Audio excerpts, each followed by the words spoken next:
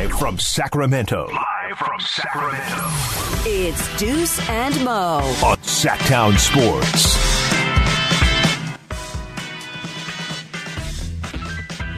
We are live! The second day in a row, Deuce and Mo return to Sacktown Sports. It feels so good to be back. Doing this Monday through Friday, each day, 11 to 2 p.m. Pacific time. I'm Deuce Mason.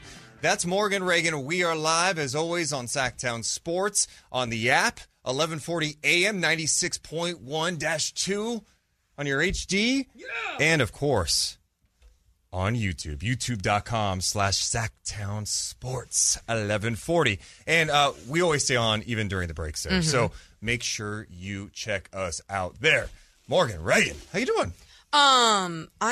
Be honest, though, because this is the first week back. Okay. All right, it's a little bit of a challenge. We got a lot going on. Late night last night with the game and a podcast, and then this morning. How are you feeling? I feel more rested today than I did yesterday. I was like on a donut coffee kick, and what I learned about myself from yesterday was don't do that. Don't do that. Hi, Why? Chris Verlod. Thank you. He's helping me out. Ugh, you're just amazing. We're still getting out all the technical things. Yeah, no, being back in the studio. But yeah, and then I saw the donuts are still in here, and I did just have a bite of one just to see. How they hold up? Day later? It was a mochi donut, so it was fine, but it didn't taste good. So I was like, you know what? You're not worth it, donut. You're not worth my time. I threw it away because no one else is going to eat it. So I'm thinking about taking a bite in each one. No. Wait. No. Why? It's like a box of chocolates. I am going to have one today. You don't get to just go bite whatever donut you want because it's left over from the night before. Pick a donut. And then I will bite the rest. Get out. Of course, there's so many ways to interact with us, and that's the biggest thing we want to do on the show is interact with all of you, whether it's on the YouTube chat or you can always call in the old-fashioned way at 1-800-920-1140, 916-339-1140. What a night it was at Golden One Center, Morgan Reagan. I would say that last night's Kings win, they won by 33 over the Memphis Grizzlies. Yeah, no Ja Morant, no Steven Adams. I do not care. It was like a roller coaster ride last night, but not like a smooth roller coaster ride. It was like those janky ones you don't really want to go to at like a state fair or a county fair where you're just like, it really jostles you around. You might have like your back might be sore after it. I disagree with this description. But once you get off, it feels really good. No, I feel like it's one of those roller coasters where it didn't feel like, oh my God, I might die. It felt like, okay, is this supposed to be fun? Is this part's a little boring? Oh God, this part's a little just weird. Why is it doing this weird turn? And then it's like, yeah, this is a fun roller coaster, 33-point win, yeah. You don't think parts of that game, specifically all the turnovers in the second and third quarter, was like a county fair roller coaster? I wouldn't go on a county fair roller coaster. Exactly. So. I didn't want to go on that yesterday either. I mean, it was a weird, crazy start. The Kings knocked down and tie an NBA record with 12 made three-pointers in a quarter. They were 12 of 13 from three in that first quarter. End up putting up 47 points in that first quarter. Unbelievable start, and then the second quarter came. And then it was like, okay, here we go. Here come the turnovers. They had 4 turnovers in the first few minutes, but they got their stuff together. End of the third quarter, the bench was huge. Then the fourth quarter defense was amazing. When you look back at last night's game, what was the biggest takeaway you had from the victory? I think that the Kings could play consistent defense. You really think that? What do you mean? Consistent defense? That they're capable of playing consistent defense? I mean, obviously you saw them with some of their lulls, especially in that second and start of the third quarter. But you guys, this is the NBA. That's going to happen to everybody. Boston, one of the better defensive teams in this league, they lost to Orlando again. They've lost 3 times to the Orlando Magic this year. And when we talk about really good defensive teams, you're still going to have those breakdowns. And I think for the Kings, they're not even close to that. So when they put together a game, when there is more there's just more quarters put together where they are playing defense at a high level. It's great. Should I get that? No. Okay. Okay, just so you guys know, Mike Bibby is scheduled to appear on the show today. And Mike Bibby's calling Morgan right now. Morgan's like, should I get this? Yeah, hey, please, leave for a few minutes. Go. We're not doing a show right now. Go ahead and go chat it up with Mike Bibby. I don't know. How was your night? How about you Mike? wait to the break?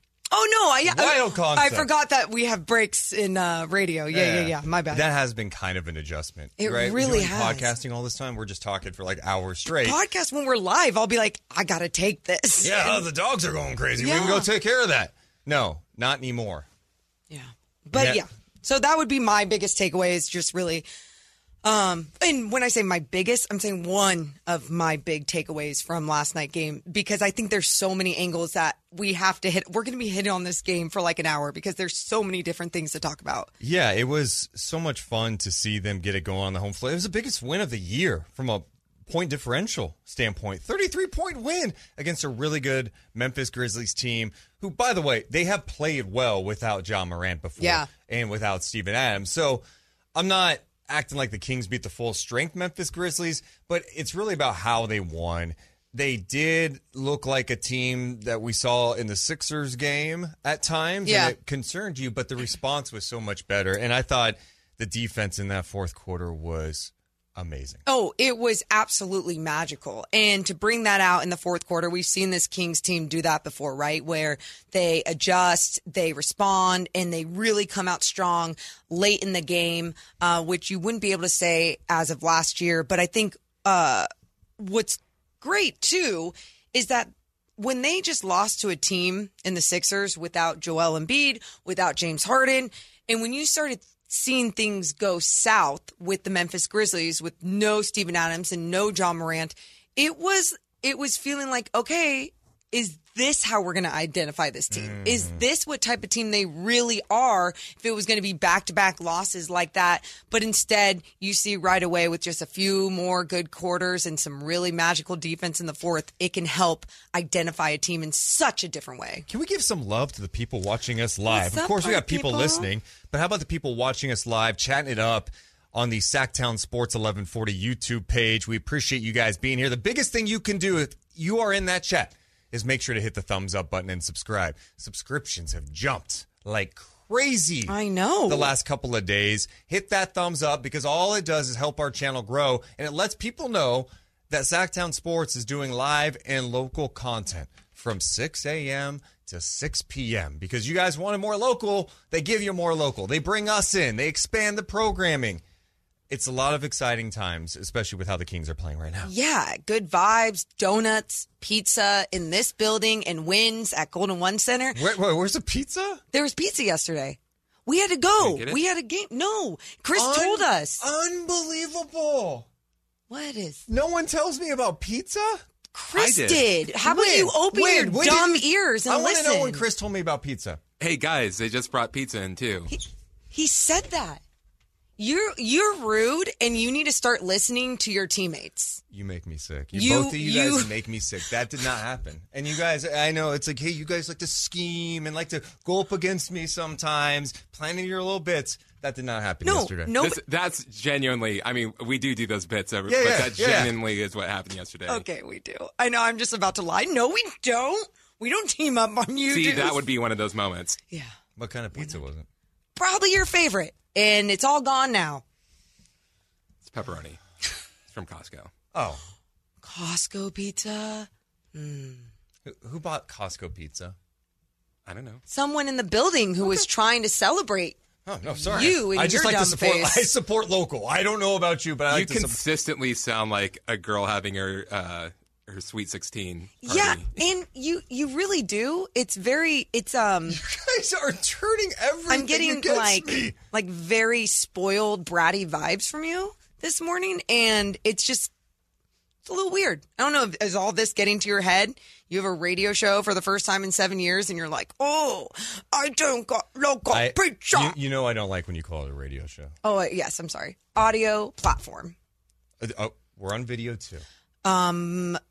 A multimedia platform? We'll take it. We'll take it. You know, the one guy who deserves a lot of love for last night? Who? Trey Lyles. Oh, my God, he does. He was like a hero in so many ways. I mean, he's knocking down threes. The three-point shooting has been super nice. But, man, defensively, those back-to-back steals he had in that dunk, when he took off for that dunk, I did not think he was going to make it. Right, because he took off for that dunk about 3 feet from the free throw line. Yeah. He thought he was like MJ in the dunk contest. I was a little scared because I'm like, oh, he doesn't have that bounce, so where's he going to get up? And it just, if anyone that's actually watching on the stream, you can see this. His jump didn't go vertical. It just went like horizontal and a little bit more at a slant. Just a little bit.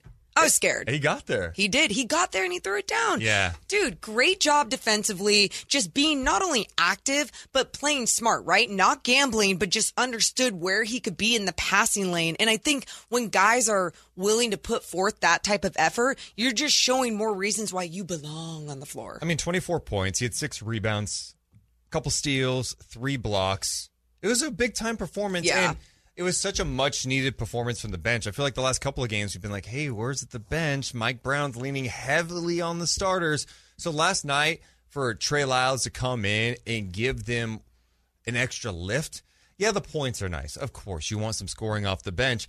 I was more excited that guys are rebounding and playing defense. Because if that, to me, that's what matters. Because if you do that, the offense is going to come. If you can create some havoc out there, deflect some balls, get out in transition, the Kings are going to get good looks. That's exactly what it is. And not only do you get good looks, you feed off that energy. We were talking about this last night on our post-game podcast about how when guys are playing just in motion with this type of energy, it's so much easier to shoot a transition 3, an open 3, any type of outside shot, because you're already in that rhythm. And I said this the other night watching the Celtics game, and Al Horford had this wide open 3 for like 7 minutes, and he was just like standing out there and was like, all right, I'm going to take this, and he totally misses it. A guy that can hit that 3. Stan Van Gundy was just talking about how, sometimes those are the hardest shots for 3-point shots for these guys to make, especially when they're not just gathering the ball and going in their shooting motion. And so the Kings just did a really good job, not only in a half-court offense of keeping that pace, but truly pushing the ball up and making sure that everyone was staying in that same flow. Well, coming up next, we'll talk more about this Kings win. They win 133-100, and Harrison Barnes is leading the NBA in one category this month. We'll talk about it. That's straight ahead. Deuce and Mo on Sacktown Sports.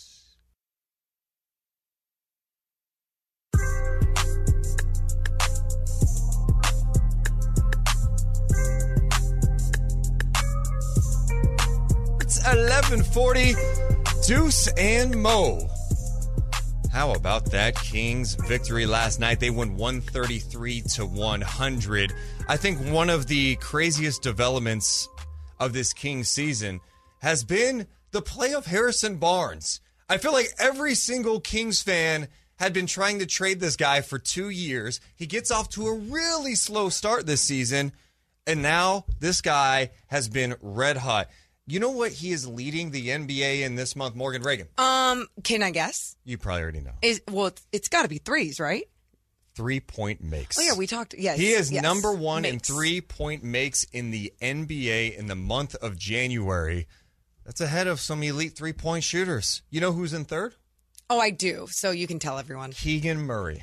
Keegan Murray. Watching the game last night was funny because he had the 5 points, the 5 threes in a row. Harrison Barnes did. Yeah. And then Keegan had the 3, but on the graphic it says Barnes has 15 points, rest of the team 9. It's like, yeah, that's Keegan. Yeah, it's Keegan and Barnes. That's it. Those are the guys that are rest scoring. of the team. Yeah, no. So you mean one other dude. Okay, got it. I just think it's been so encouraging to see him bounce back from a really slow start. I mean, I was concerned. Harrison Barnes got off to a slow start, but then even when he got it going a little bit, he still wasn't knocking down the 3 on a consistent basis. Sure. After last night, he is at 39% on the season, which is pretty much what he has been the last 4 years playing in the NBA. But this month, Harrison Barnes shooting 53% from three, and he has knocked down 44 of 83 from downtown to lead the NBA. Dame Lillard second, but he's launched 124 of them and shooting 34%. Buddy Hield's actually tied for third. He's knocked down 39 of 96 for 40%, but it's Keegan Murray tied with Buddy for the most three-point makes in the month of January. He's 39 of 76, 51% from three. Pretty incredible stuff from both of those guys. What's jumped out to you about Harrison's play as of late? Oh, how confident he has been playing, right? I think the way that he's been carrying himself, you saw him to start this season almost not understand what he was being asked to do in his role, right? Like there was an adjustment for him. Yeah, and it was a free-flowing motion offense, free for everyone to play, right? Like anyone, you can do any of these things, any of these actions in this motion offense, and you too can get a bucket. That's how it felt, right? And it felt like he wasn't truly clicking with that. Like Rashawn Holmes in certain times. Yeah. It's like, just shove him in the pick and roll, but it's like, play in this motion offense. So for Harrison Barnes, he started really understanding what he needs to do, what his role needs to be. And I think that's been a lot of being aggressive, going to the basket, moving without the basketball, relocating on the outside as a shooter, right? Just from beyond the arc, getting in those right places. Oh, De'Aaron Fox is going to make the entire defense collapse in the paint. I got to relocate with him and just be in his vision and be in those spots. So he's put himself in these great situations, in these great positions to be able to get these better open shots and looks in the paint. And the other thing he's been able to do this year is when the Kings need a bucket, it's like the offense is kind of in a rut. Harrison Barnes gets to the free throw line. Yeah. He's done that at a very high level this year. He's almost been the perfect guy for this team because with Fox and Sabonis, you have the two heavy hitters on offense, right? They do so much for this offense to create for others. But Harrison, the last, when he came to Sacramento, it was like, hey, we need you to be, a very important piece. You need to be the number two here. Yeah. Last couple of years, Harrison, can you carry us? No. If Harrison Barnes is your number 3-4 option and just getting good looks because the offense is moving, the ball is whipping around, he could be perfect for this team. And I think he's been such a great presence, especially the month of January. I'm with you. And I think you look at what he was, like you're saying, even asked to do in Dallas. And it was like, okay, he's going to be that next guy. And some guys just don't perform the same in these new roles that they're given. And they're meant to be in a certain role.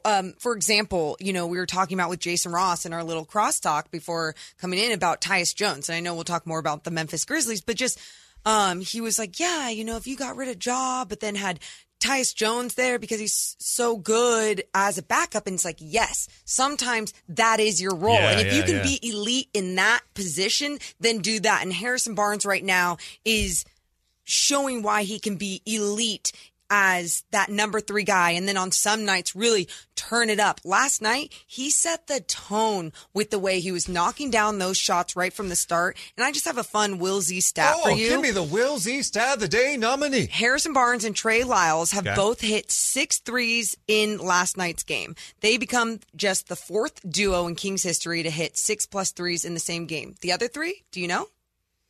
Klay Thompson, Steph Curry. No. Kings. Oh, Kings. I'm sorry. I'm sorry I offended you. Peja and... Wait, Chris, do you see how he listens to his teammates? Peja and Mike Bibby. Ding, ding, ding. That's one. Another one. See, he didn't hear Peja that it was 3. And Bobby Jackson. Brr! It's Buddy Hield and Bogey.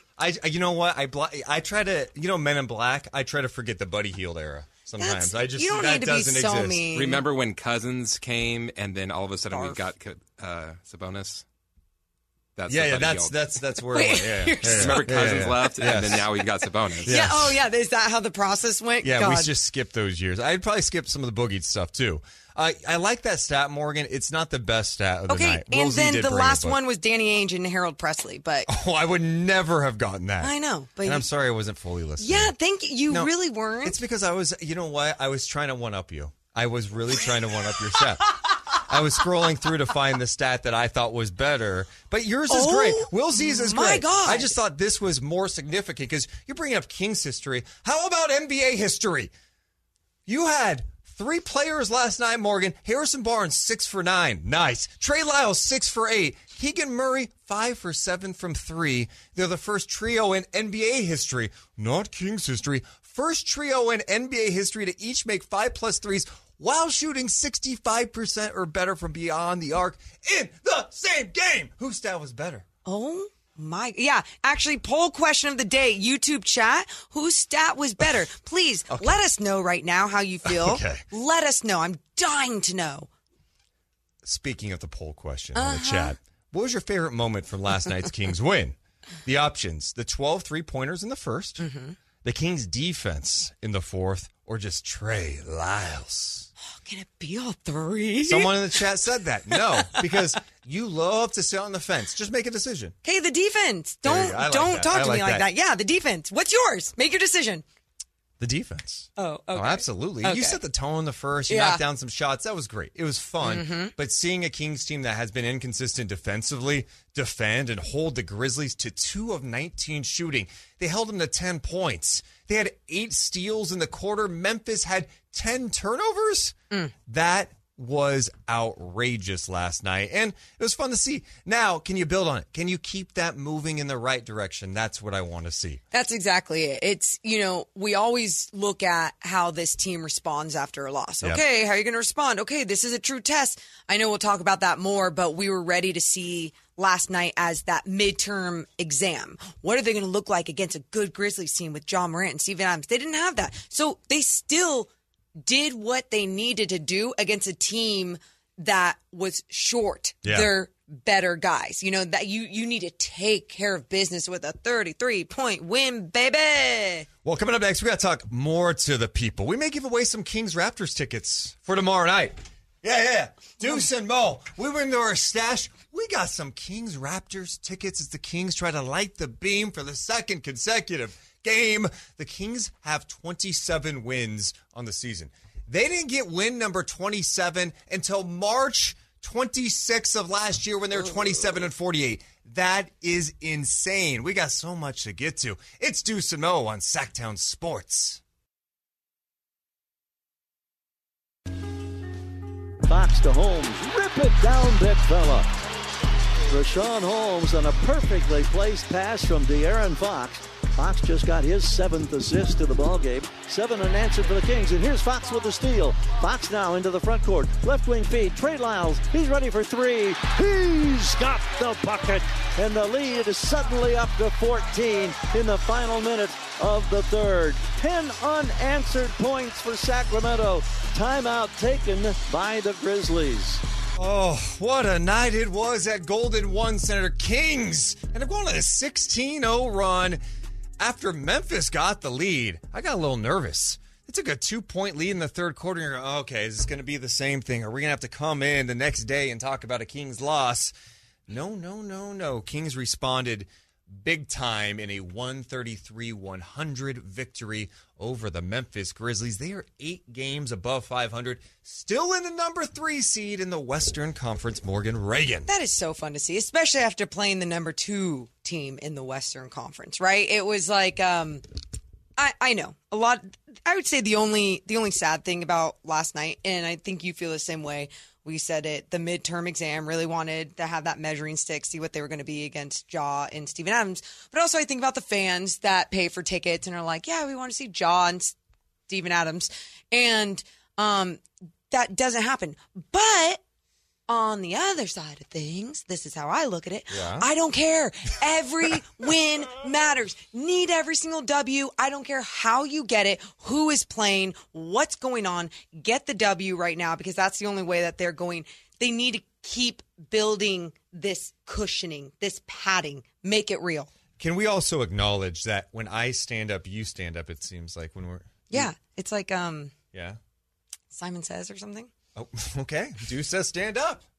Deuce says sit down. Good. Let's keep it moving.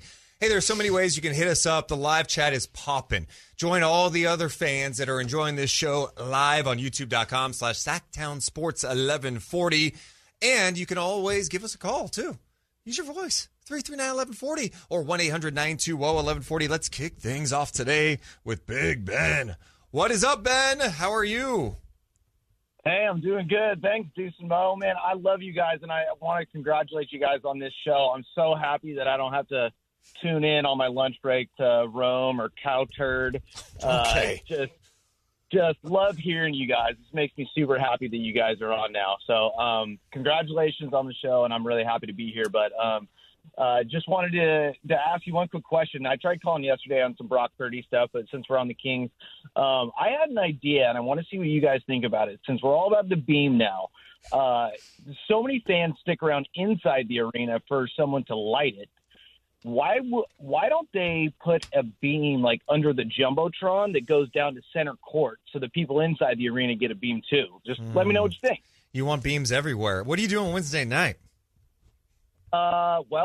Wednesday night, after I get off work, probably going home and taking care of the dogs. But other than that, nothing. Can you find a dog sitter so you can go check out little Kings Raptors at Golden One Center? Oh, I would love to. All right. Hang time, man. We're going to get you 4 tickets. Kings Raptors. You can grab your tickets at kings.com/tickets if you can't win them here. But, yeah, you'll go to the game, man. I appreciate the love. Thanks for the support. Thank you. All right, thanks, guys. Love you. Hey, love you, man. Love you. Love you. What do you like his beam idea with the... Like, coming straight... Here's the thing. I know... You guys are getting greedy. No. You guys are getting greedy. Stop it. You're not getting greedy. I appreciate everyone wanting all these things. I know at one point it was like NBC Sports California was talking about like, what if we like hit it here and then like it came through the roof and it looked like it was coming, from our desk through the roof. Everyone wants to be a part of the beam. I completely understand it. But at the same time, it's just we gotta just keep evolving it organically. And I think that's the most important part. Don't force things. Keep it cute, Keep it cute. The beam's so cute. It's so cute. No. When it goes into the Keep it ours. Because I think that's one of the other things that just really, really grinds my gears. What do you mean? Well, Deuce, if you've noticed, I appreciate all the national love around the Sacramento Kings, right? Like, it's great. Okay. But... Oh, the but is coming. The but is, hey, guys, the beam is ours. So stop acting like, oh, yeah, we can do it on ESPN too. Oh, yeah, we can do it here. Oh, yeah, we can talk about it here like it's ours. And no. You can talk about how much you love it and how great it is for Sacramento, but it's Sacramento's. You can't just jump on the bandwagon fun and act like you are like lighting beams everywhere else. It's our beam in our arena, so get away from our button. Okay, here's what kills me about what you're saying. I don't care. I don't even care what you're about to say. I'm not going to listen to you, actually. You can't get mad when the national media dumps on the Kings. Will never give us love, and then they give you some love for something. No. It's a different. I love the love. Keep giving the love. But stop trying to act like you're part of it. Because you didn't want to be a part of it for so long, so you can give us the love. The amount of times you hated on us, no, you're not invited to have your own beam button. It's ours. Okay. I didn't know this meant so much to you, Morgan. I'm glad to know. Does anyone else feel that? I've got some strong feelings about the beam as well. What? I don't believe, I've said this quite a number of times, I don't believe it should be a button. I think there should be some sort of a lever to pull, and so there should be like a ka-chunk. What about you have said that. No, a laser gun. But then the guy's got to walk around with a laser for the rest of the night. Yeah, and like a giant like laser gun. Yeah, that's the thing. They hand the defensive player the game chain. They also have a laser gun they have to carry around after. It's like Buzz Lightyear or something. They dress as Buzz Lightyear and they shoot it up.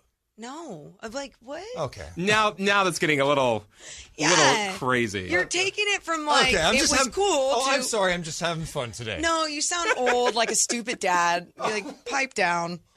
I am a dad. A dog dad. I am a dog dad. That counts too. We are having a lot of fun, but I'm being dead serious on the lever. Okay. And the lever's a great idea. But then what, Chris? You're supposed to roll out a lever? Or like, how about they bring Scott Moak into the hallway? Oh, well. Now, you guys remember the Conan O'Brien when he had the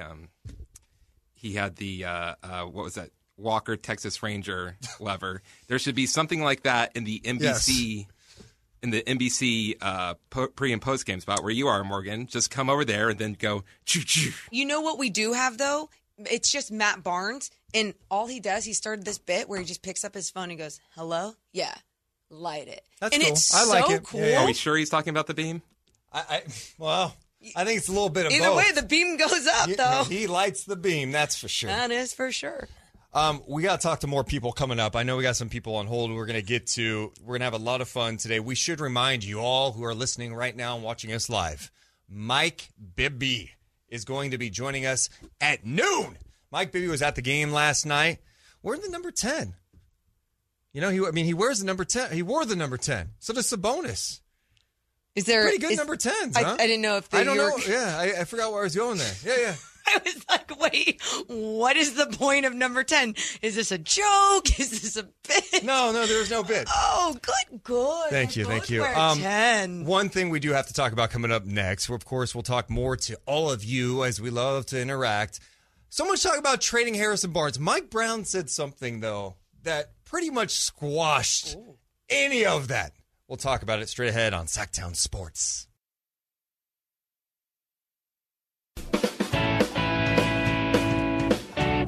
Deuce and Mo, roll on Sacktown Sports each day, Monday through Friday, 11 to 2 p.m. Pacific time. Our first week. It feels so good to be back, and there's so many ways you can listen. If you're driving around right now, that's cool. I like that you listen on 1140 or 96.1-2. But you can also take us on the go. Download the free Sacktown Sports app.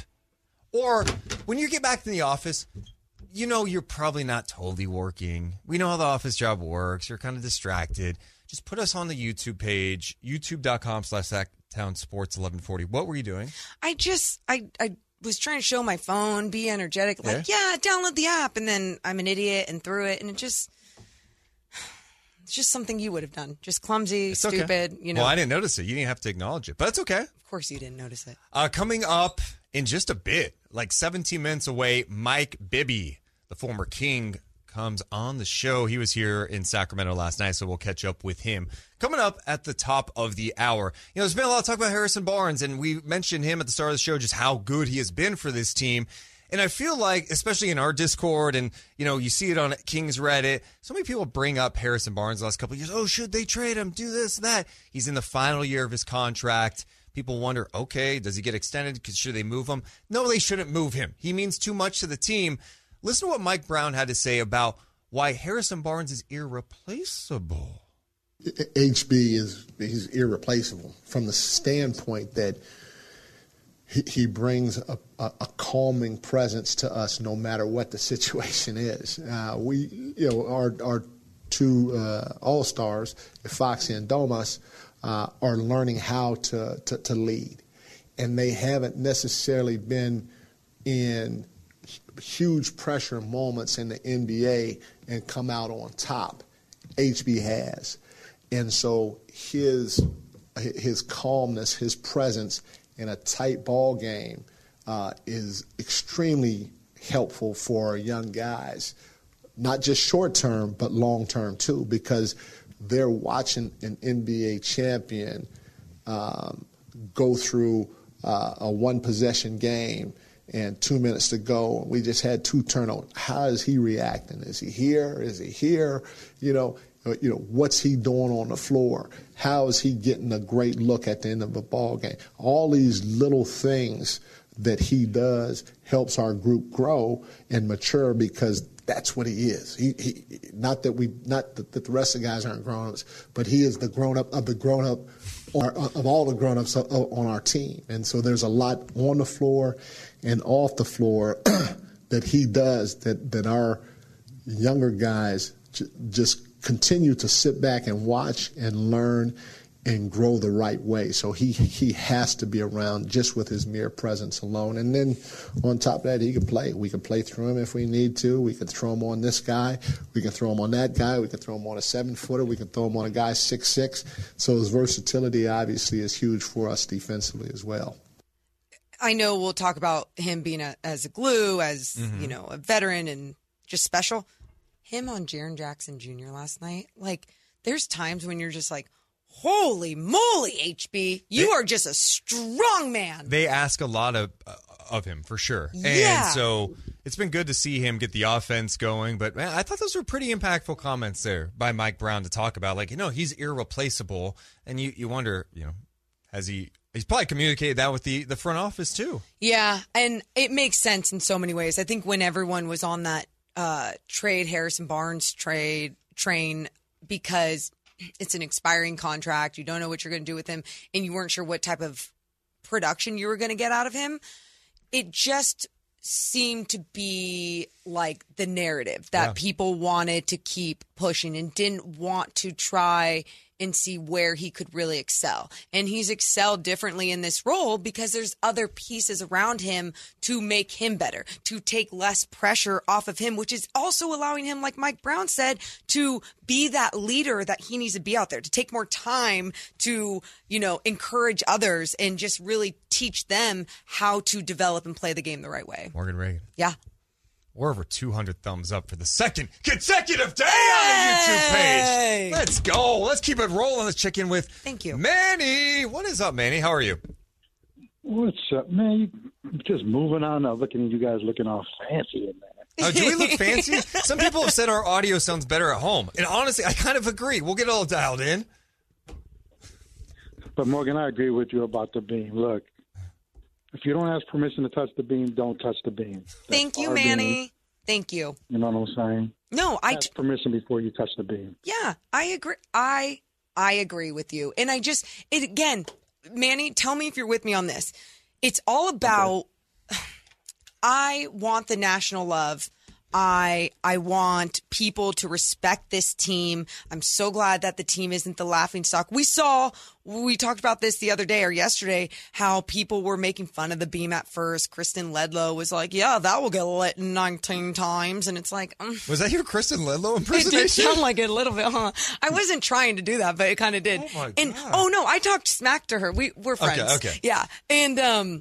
And so yeah, it was like, come on, guys. Like, what is this? Like, you're actually seeing a good product out there. Don't be talking about it like this. The respect is coming in. I love the respect. I love the love. But then when people want to jump on like, oh, wait, we want to have fun with you. And it's like, no, you can have fun when we let you in. Oh, you can watch. You're allowed to watch. And give us love. Yeah. But you can't have fun with us. You're not in the family. You can't sit with us yet. Yeah, no. We're like the mob, right? You're not part of the family. You go sit in the regular section. Yeah, that's probably VIP yet. Manny, that's probably the best way to put it. Not VIP. I went with the mob angle, but you're right. It's more that. Yeah. Oh, Manny, what do you think of last night's game?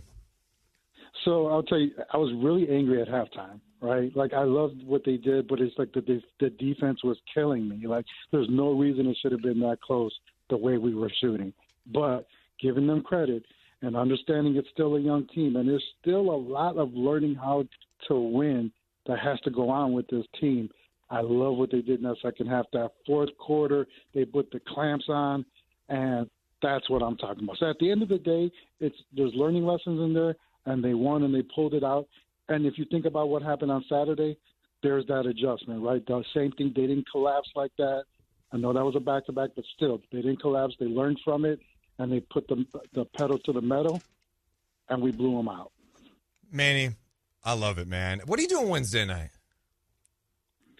I'm trying to hang out with Deuce and Mo. Yeah, well, you trying to go to the game on Wednesday night? I'm going to give you 4 tickets. I'm giving you 4 tickets to Kings Raptors. We need you in the building. Yeah. Deuce and Mo hooking you up, man. In hand. Let's go. Yeah, sorry. Hang on, Manny. Hang on. Yeah. No, it's cool. The station this week was like, oh, it's a big debut week.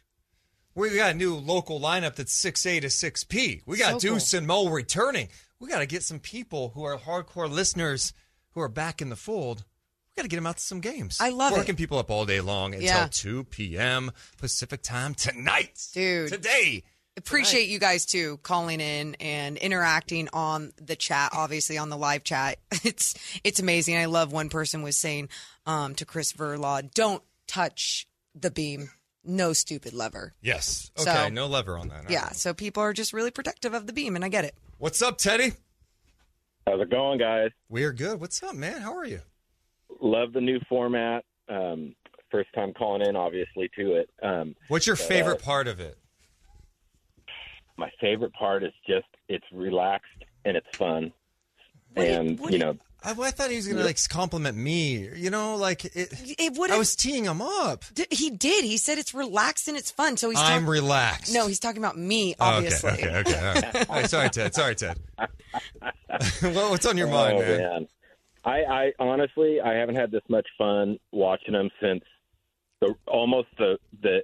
when Jason Williams came in and everybody was in shock, and it was the strike-shortened season. And I mean, can you hear me? Okay. Yeah, we got you, man.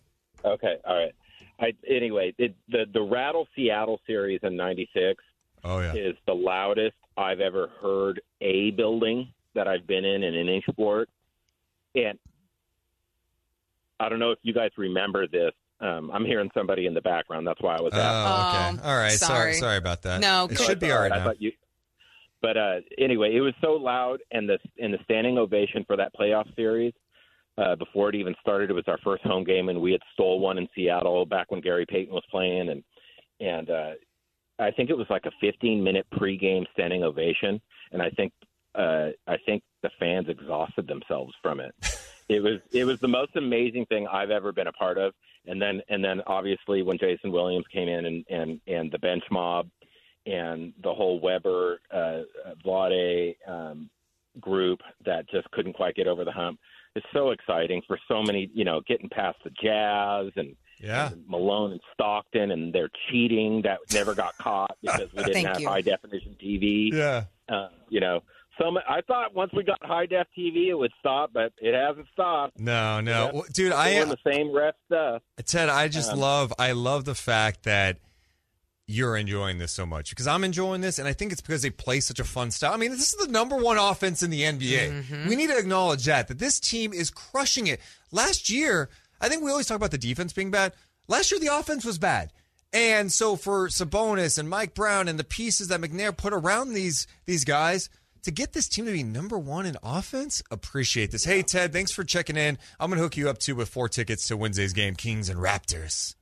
That's awesome. Thank you so much. I have so much more to say, but I know you guys got to move on. I appreciate it, man. We'll catch up soon, man. We got Mike Bibby coming up in just a few minutes. Of course, you can get your Kings Raptors tickets, kings.com/tickets. But, yeah, Maureen, it is just a fun style, right? It's one thing to win. Winning's fun in general. But literally, when you can just enjoy a beautiful style of basketball. And that's what I'm talking about. Like for so many years, Deuce, you and I, we enjoyed watching so many other teams in the NBA that were just fun to watch. It's not like we became fans. It's not like we even rooted for them to win a whole bunch of games. It was just, hey, I'm excited to watch this fun team. A couple years ago, it was the Hornets. They were the fun team to watch on League Pass. But they weren't winning as many games and as the they Kings weren't are right even now. winning as many games. It was just a fun style of play. And then, obviously with the Warriors over so many years, anytime it was Steph Curry in that style and his movement, it was just fun to watch. And now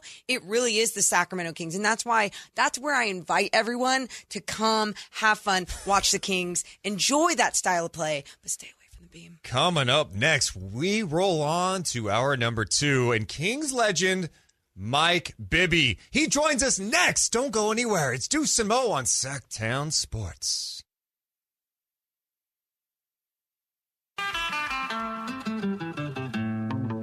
Yes, the debut week of Deuce and Mo rolls on. The Kings rolled on last night with a 33-point win over the Memphis Grizzlies. We saw a familiar face in the building last night, Morgan Reagan. Yes, we did. a guy who hit big shot after big shot in his time in Sacramento. One of my favorites growing up. When I was a kid, I was doing his dance. You know the dance after a big shot? Yeah, you're I'll doing do it. YouTube chat. You would get fined in the NBA today. He is one of my all-time favorites. We welcome him into the show. He is the one and only Mike Bibby. How you doing, Mike? Good. How are you guys doing? Good. Dude, we are great, and seriously, we can't thank you enough for joining us on short notice. Thanks for having me. Absolutely, man. You were in Sacramento last night, man. How does it feel to come back after your heyday in town was like 20 years ago, and people are chanting your name like crazy? It was fun. It's always good to come back. You know, I used to do camps and stuff when I was, towards the latter part of my career. But, I always love to go back to Sacramento. It's like a second home to me. That's so, yeah, you could tell. I mean, not only with the way that everyone has the warm welcome for you, but just even you seem so comfortable in that environment. And I think one of the coolest things that's happening right now in Sacramento is this special team that is playing on the floor. And I think last night, actually on the pregame show via WebEx, I asked Mike Bibby a little bit about, hey, this team is special. But, Mike, I'm going to ask you again, when did you know when you first came to Sacramento that you were part of a really special squad? I knew that coming in before. When I was in Vancouver, rest in peace, Michael Heisley, he gave me a chance to pick where I wanted to play. And I knew going there would be way I'm used to playing basketball. So that was my number one pick, and it ended up happening. I ended up getting traded there. But I knew coming there that it would be special before I even got there, just from watching the guys play and just seeing their attitudes and just see how they're out there on the court. I knew it was going to be good. I've talked to Doug Christie about this before, and I'm curious from your perspective, like, it's one thing to know it's going to be cool when you get there, but do you remember anything about your first practice? Like, how easy was it to kind of click with your squad back in the day? It was different because, back then, a lot of the game was played inside out. So what happened was, I remember Coach Carrillo, rest in peace, Coach Carrillo. Yeah, man. I passed the ball and cut through, because when I was in Vancouver, I just cut through and just get out the way. So I remember when the ball almost hit me in my head, and I had to duck to get out the way, and Coach Carrillo was like, yeah, you're going to need a helmet if you keep running through like that. They passed the ball here. So, that was the biggest thing. I was like, okay, we're playing basketball again. So that was the biggest thing for me. Yeah, you say that style of play attracted you. Obviously, the ball movement, everything moving around. How was that for you on a different standpoint from the way that you're playing the game at the time to really move without the basketball on a different level? I feel like that just takes a different mindset, a different type of conditioning. I don't know. We had so many people. Like I said, I think you can compare us to the team that we have now, that everybody, you don't know whose night it's going to be. We had Webb that's going to give you 24 and 12. But other than that, everybody stepped up when they had to. And, just playing with everybody like that, it was so easy. Like, we play off each other. That's why it was so hard to kind of scout for us, because we didn't even know what we were going to do until we did it. There were so many options that we had that we just played basketball. We had probably the two best passing big men that ever played the game, to getting us the ball. Man, you just said something, too, about how this year's team kind of reminds you of the style play you guys played. Being up close last night, seeing Sabonis with the ball, how he moves, and seeing how the shooting is, what kind of stood out to you about watching this team? It's just, like I said, it reminds me of us. It's not a traditional point guard. Fox handles the ball sometimes, but, Sabonis was able to bring the ball up and initiate the offense and pass the ball. Like, he's probably one of the best big man passes I've seen since, Vlade and Webb. Yeah, and it's interesting because you were talking about the adjustment of playing off ball. De'Aaron Fox has kind of had to adjust to that too. Mm-hmm. De'Aaron Fox obviously played a different style than you played, but when you watch De'Aaron Fox, what stands out to you about his game? Just he's a dog.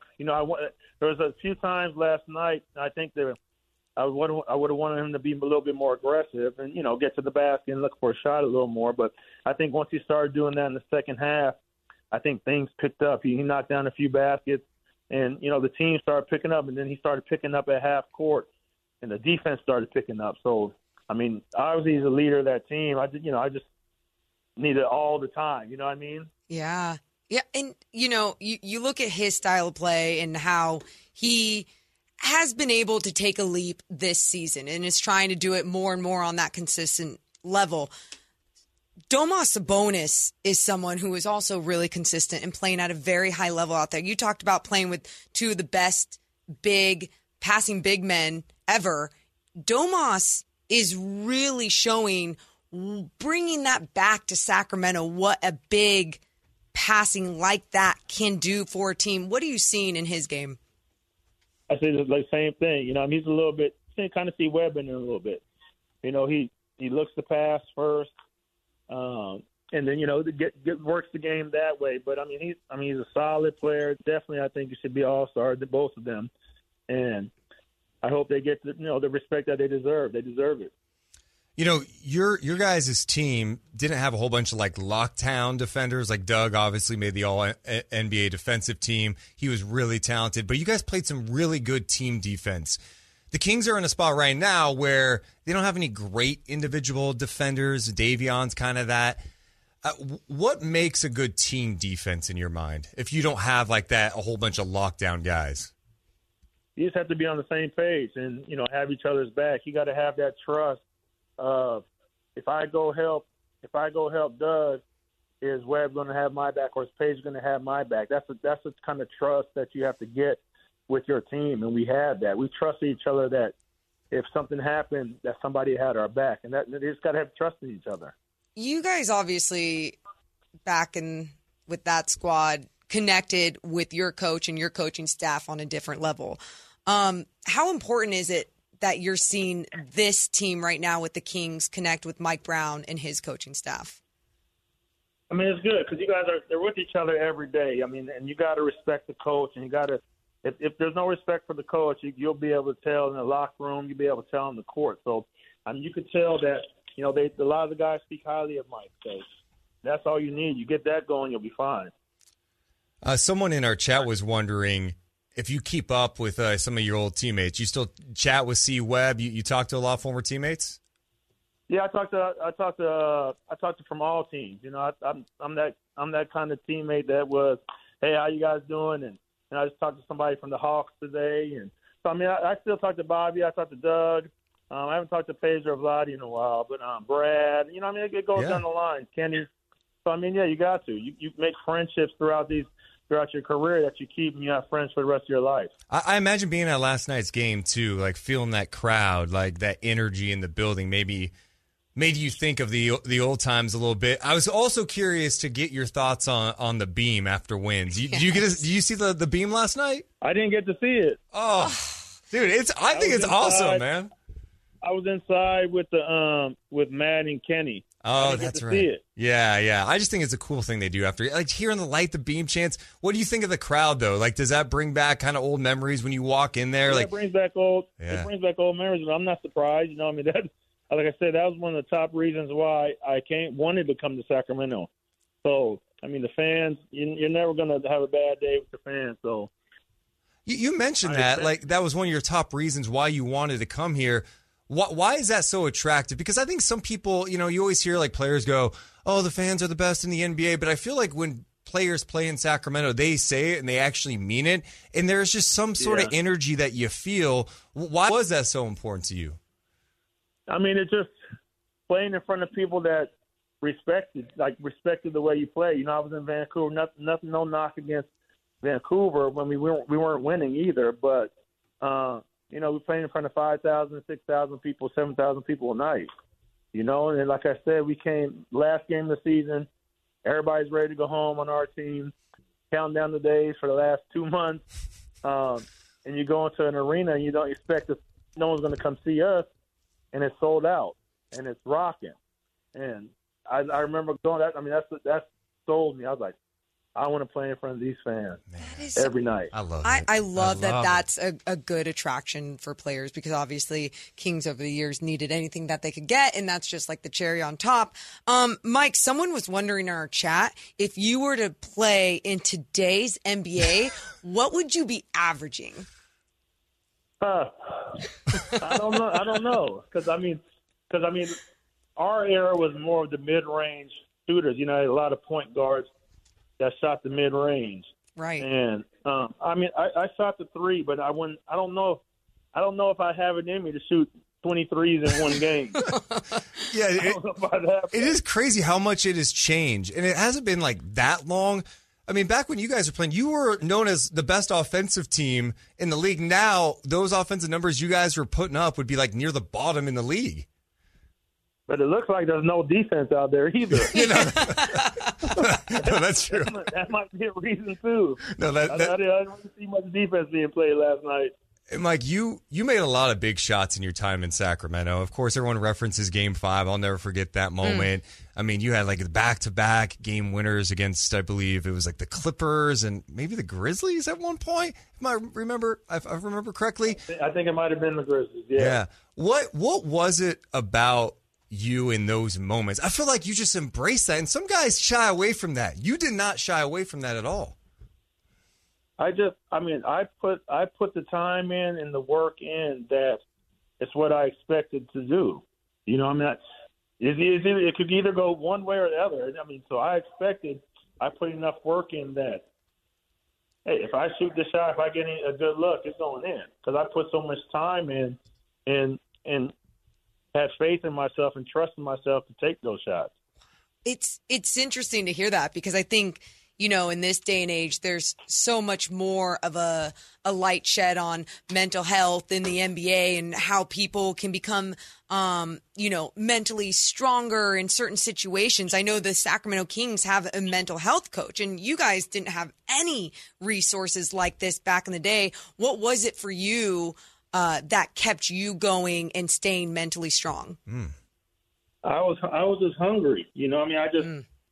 You gotta fail in order to succeed. I've heard that a lot, and I mean that's just the way I took it. You know, like if I miss some, I'm gonna make the next one. That's just my mindset. I have a very strong mind. Like I play mind games. I go on the golf course. I play mind games with people. It's not over till it's over. You know what I mean? Like I just have I've always had a strong mind. What do you mean you play mind games? Because you're down a couple strokes going into, 3 or 4 holes left, talk a little bit of trash to them, let them know it's not over. And, I mean, it's not over until it's over. You know, a lot of guys will give up down 7 strokes of 3 holes to play. It's over. I don't do that. It's not over till the last putt goes in. The mindset never left. Yeah, that competitiveness just never leaves. Yeah, I've talked to Bobby Jackson about this before, and, man, he used to talk about how you guys would just go at it at practice. Like, that competitiveness, I feel like that kind of brought so much out of you guys and made just everyone better on those squads. It did.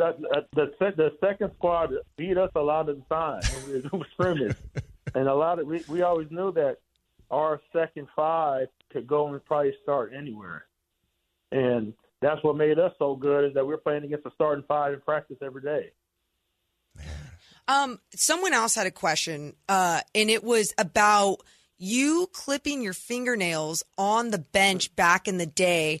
Someone was wondering if that was still a habit that you have. It's funny. I carry a nail clipper in my car. What? So what is that like? Is that like a nervous habit thing, or like what is it? It's not a nervous habit. I always pick at I'm a pick, so I like to pick. I'll pick my arm. I like to pick. I'll pick my nails. But Morgan does the same thing.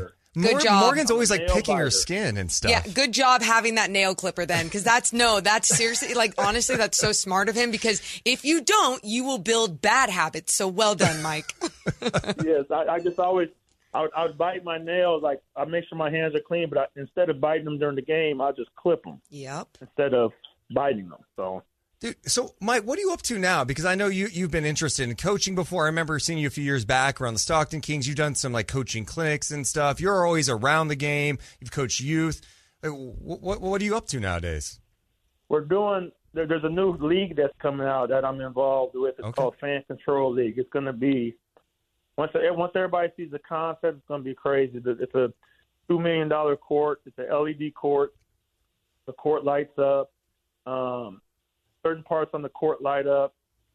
Like the paint will light up for 2 minutes. All dunks will be worth 3 points. Certain parts of the 3-point line will be lit up. Those will be worth 4. And like there could be a guy lit up. He'll be on fire. So every shot he takes is 1+ wherever he's at. So we're working on that. We're trying to get that going. Sounds like a video game. Started in August. Yeah, it's like NBA Jam kind of. Yeah, that's so. Wait, so cool. what's your role at that? Are you just involved with the league, or are you playing? No, in I'm it? like an executive director and all that stuff. So I'm helping with all. I run almost the whole basketball side. Wow. Okay, Mike. Yeah, dude, you're just around the game. I love it, man. That's it. So That's super interesting. I'm getting my son in. My son will probably play in the league. So I mean, we're trying to find pros that want to be involved with playing 4-on-4, and so there's a 4-on-4. Can you still play? Can I? Yeah. Do you still hoop every once in a while?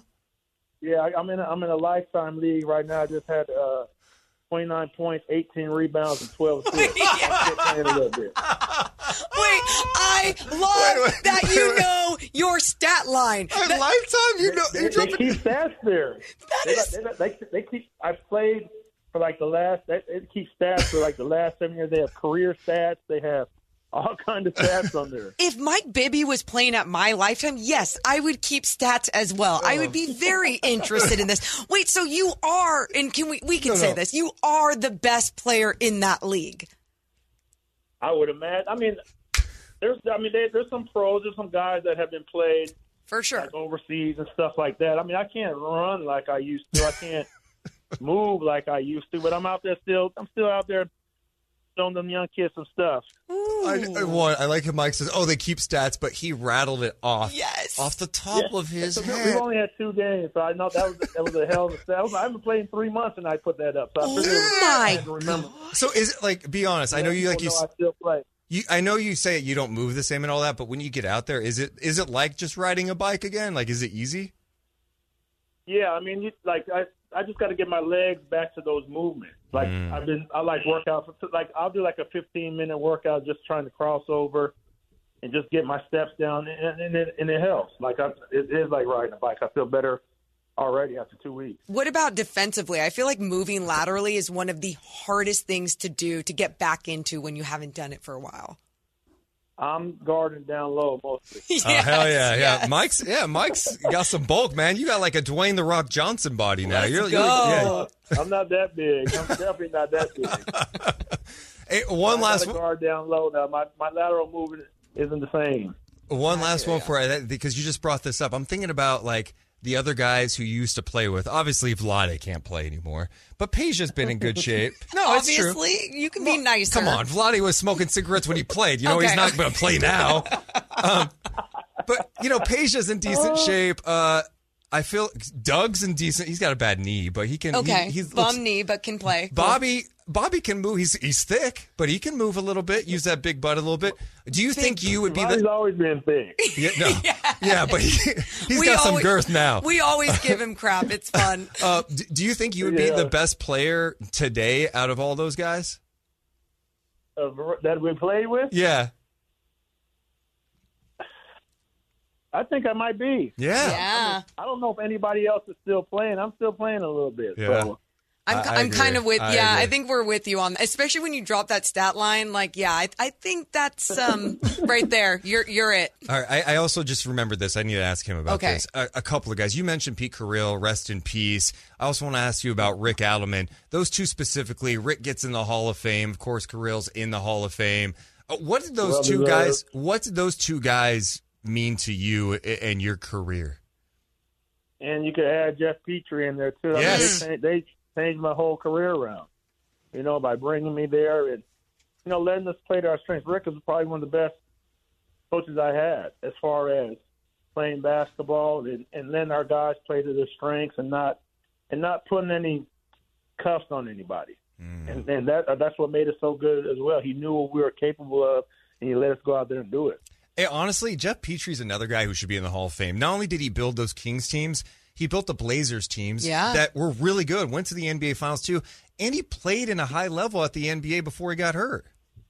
He's not in the Hall of Fame? No. That's unreal. He should be. Yeah. He definitely should be. Well, Mike, sure. we can't thank you enough for hanging out with us, man. It was awesome catching up with you. Hopefully we see you in town again, and next time you'll have to come in studio. Sure. I'll be back. Cool. All right, man. Mike, if you guys need me to come on and talk, I'm ready, so just let me know. Hell yeah, man. We appreciate you, man. Thanks so much for joining us. No problem. Thanks for having me. There you go. There is the one and only Mike, baby. That was fun, man. Dude, that's so cool. I love, and I'm so happy he's still playing. And I love, too, because I'm like, there's no way he's still defending guys out there at the top. And he's like, I play down low. I'm like, yeah, you do. Morgan, he wasn't really defending guys when he played. Say it to his face next time. I'm not going to say it to his face. I was almost going to say that. I didn't want to talk over you. He's got that Dwayne The Rock Johnson body. I was going to say it to you, but I did not want to talk over you. I was being respectful. That's all I was trying to do. I can't say certain things on this station. Shout out to all the people in the chat. Thank you, Morgan. Yes. Make sure to hit the thumbs up button. Make sure you're subscribed too. We're getting a lot of great feedback. People giving us love for the interview. Great questions. We're just, you know what I like? We're not having interviews here. Conversations. Let's think about it differently, man. Yeah. How awesome does that basketball league sound? Okay. Honestly, I didn't know he was involved with that. Someone mentioned, he was promoting some league on the broadcast last night, but I was like, I don't know what he's doing. I know they did like a fan-controlled football league, similar. But this basketball, LED court. It sounds like a performance, you guys. I want to watch this be done. Like, I have fun just watching the Nickelodeon football broadcast when they add the extra slime and stuff. So think about this in person when you just see like, lights spire, and like, I'm in. I was also a big fan of Slam Ball. Thank you. Oh, Slam Ball, what? You don't remember Slam Ball? Oh, yeah. It was dangerous, Morgan. That's a trampoline. Yeah. Yeah, they're on Yeah. Well, and that's why I thought there could be some injury stuff with like the paint in this fan-controlled league is lit up and dunks are worth 3. Guys are going in super hard for jams. Wait, and they light guys on fire when they're on fire? No, they don't. Yes. No. Can you imagine? No, the guy's literally on fire. He's got to make it. Otherwise, he's going to die. Now I'm really watching that channel. Yeah. All right, guys. Coming up next, it's the return of Truth or Trash. Is it too late for Keegan to get some Rookie of the Year love? We'll talk about that. So much more. Deuce and Mo on Sacktown Sports.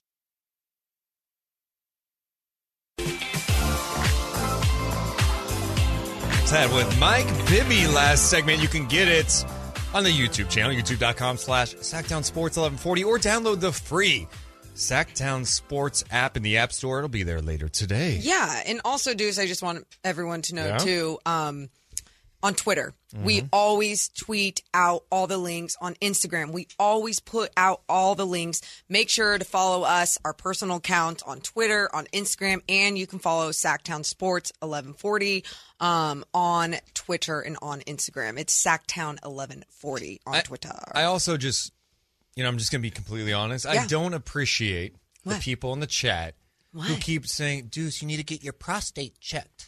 Because I go to the bathroom once an hour. I drink more water than any of you out there because you're too busy drinking sodas, you're dehydrated. I drink a lot of water. Have you seen my water bottle? You could fit 3 humans. I was going to say trout in that water bottle. I drink a lot. And I'm drinking some Liquid Death right now. Yeah, why do you need the both of them? Yeah, why do you Because need both? I need water. I think my worst fear in life is being thirsty. You don't have that fear? Okay. If I don't drink water, I'll pass out. So, couple things. Okay. You're weird. Another thing. How do you not, manage your water correctly, right? I don't even know what that means. So what that means, Deuce, because for a living, you do a lot of live entertainment, right? Okay. And when you do live stuff, you should be able to be like, okay, I know I need to drink here or eat here. I've known you for so long now, and I've seen you on multiple occasions come into a place. Like, for example, when we were on NBC Sports California doing Kings pre and post, you're like, oh, man, I'm so hungry. And I'm like, why didn't you plan out your food for the day. Okay. It's like you're 30-something years old. And it's the same thing with water. Don't chug water before you're going to do a 3-hour show. You know, you guys like to make fun of people. I didn't tell you guys this. My bladder is the size of a dime. And so that... Do we... No, this is not even confirmed. No, it is. It is. Go to the doctor, get this confirmed, and Chris and I will accept. It's the size of a dime, and that's just... I'm being open with you guys now. It's just something I have to deal with. And you're lying to us. You're literally lying. All right. Awful. We used to do this all the time. We're bringing it back. Aww. It's pretty simple. We give you a statement, and we tell you if it's truth or trash. We tell you what's real, what's downright garbage. It's truth I don't even know or if we have trash. imaging for it. I just thought we might have it. With Deuce and Mo. Oh, he's playing it. I didn't even hear it. I didn't hear it in my ear. So I'm like, We're still trying to get used to this. It's okay. It's okay. Oh, dude, it's totally okay. You're doing 800 things. Yeah. What'd it sound like? Can you just... Can we rewind the tape? No. And... I want to know how Chris would make it sound. How recreate it. Deuce and Mo, truth or trash. That's right. You got the truth. We got the trash. Is that what it says? No. I like it, though. I kind of believed it. I know. Can you play it again just for fun? Yeah. Let's see what it... Because we didn't hear it. Real and what's downright garbage. It's truth or trash. Truth or trash. With Deuce and Mo. Yes, it's simple. We'll give you a statement. We tell you if it's truth or trash. The first one today. Morgan Reagan. If Keegan Murray continues this play, he has a legit chance to win Rookie of the Year. Truth or trash? So, let me just start with this. Yeah? I predicted in the beginning of the year, I'm like, he'll be Rookie of the Year. You did? With straight up confidence, yeah. Wow. I was like, yeah. I thought it was going to be Banchero. I just was feeling really confident in Keegan Murray. And now, even if he continued to play like this, I'm just going to say trash only because I think Paolo Banchero, not only with where he is on the national scale, but also what he's been able to do for his team that needs more from him. It's not about winning in the rookie conversation. It's more about what that individual is doing. And it shouldn't be all the time, right? But it is with that. So that's the only reason why I'm going trash. Truth or trash? Whoa. I did not expect that. I love it. I feel like we're on a ride. I'm going to say truth. And here's the reason. Why? He is playing at such a high level. He's not going to keep shooting 51% from three like he has this month. It's been outstanding. But I think if you keep looking at the box score and you go, oh, Keegan's got 18 and 9. He's got 20 and 10. He's knocking down 5, 6 threes a night. Oh, and by the way, the Kings are winning games. I think the narrative will shift. Okay. I am with you right now. Okay. Right now, if you took a straw poll with NBA voters, 100% Banchero. And I think people will even decide that before the season.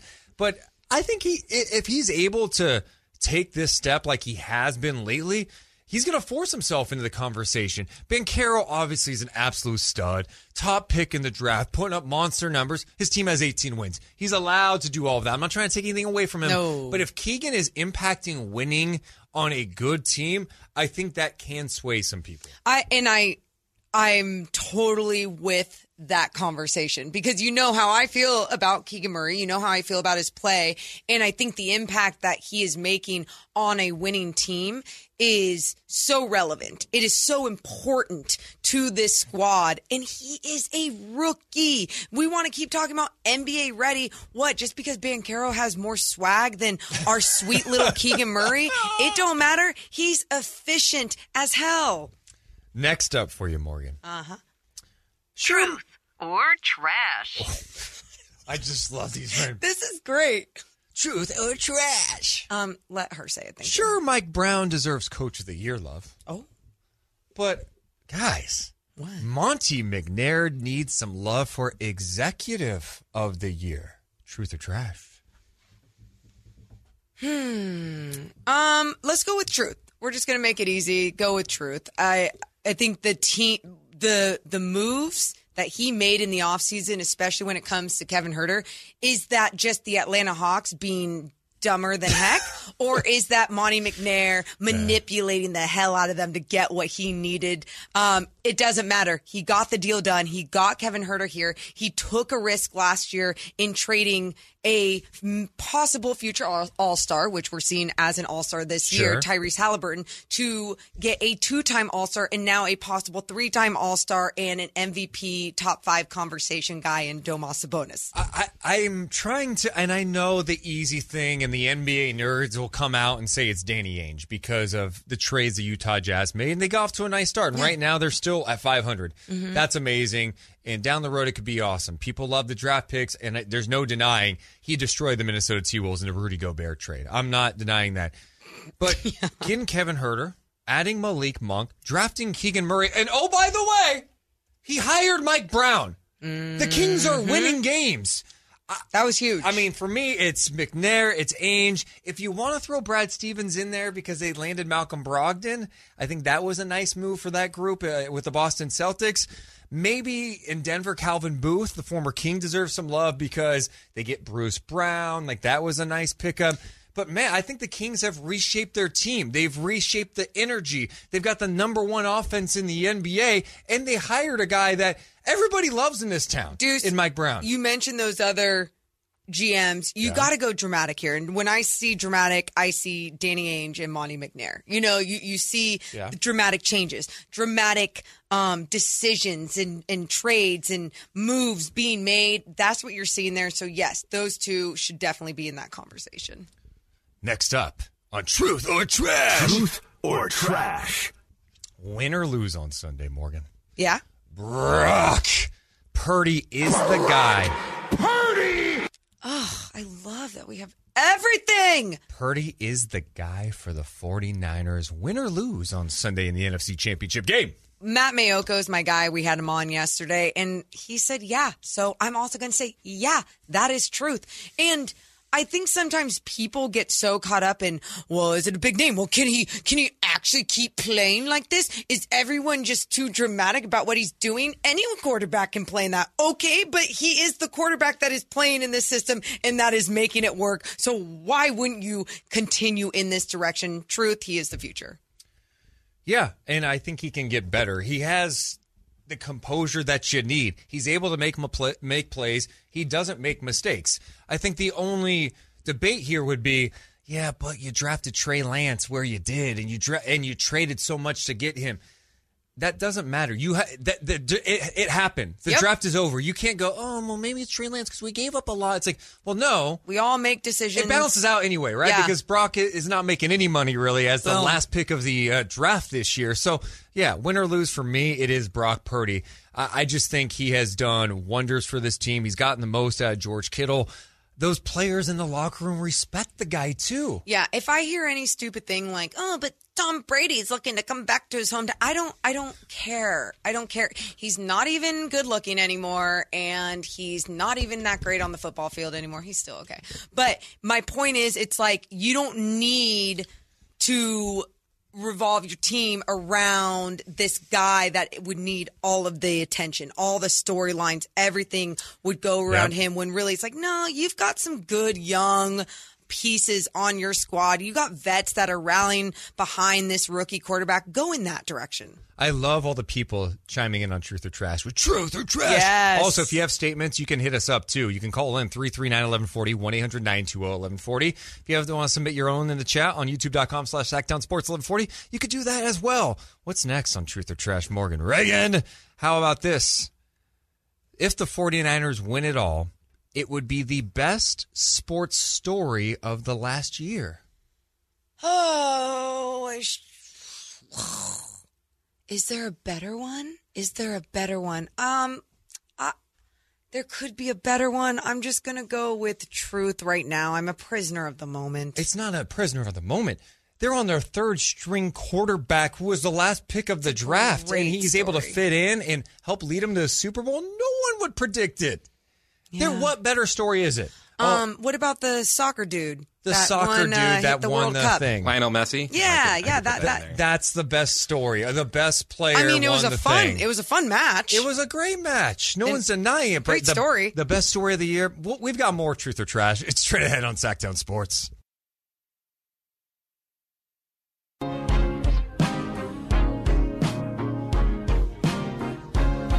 Deuce and Mo, we roll on Sacktown Sports. So good to be back on Sacktown Sports, whether you're listening at 1140 AM, 96.1-2 FM, or on the free Sacktown Sports app. Yeah, go to your app store. If you're old, you can still do it. You can just go to the app store, just look around your phone, hand it to your, what?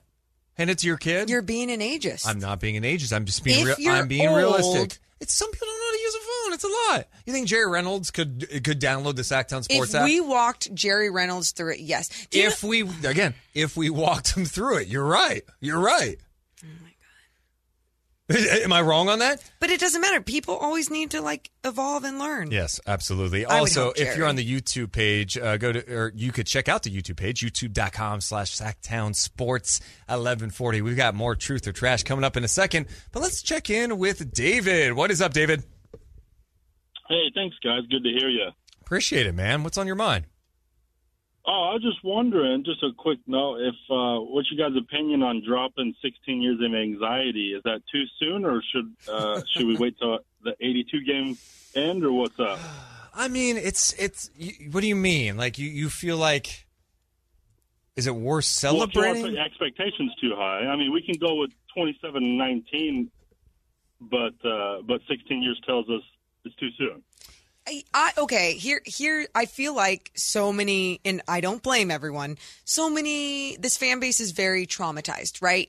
A loss can be triggering at times, and you see a lot of people just go off the deep end when there is a scary type of loss, or if there is anything else. There's no drama in the front office or anything. People like each other. There's a lot of good things happening. Now, what I will say, though, is that the expectations of play keep taking a leap because the Kings keep showing that they can play at a higher level and at a higher level and at a higher level.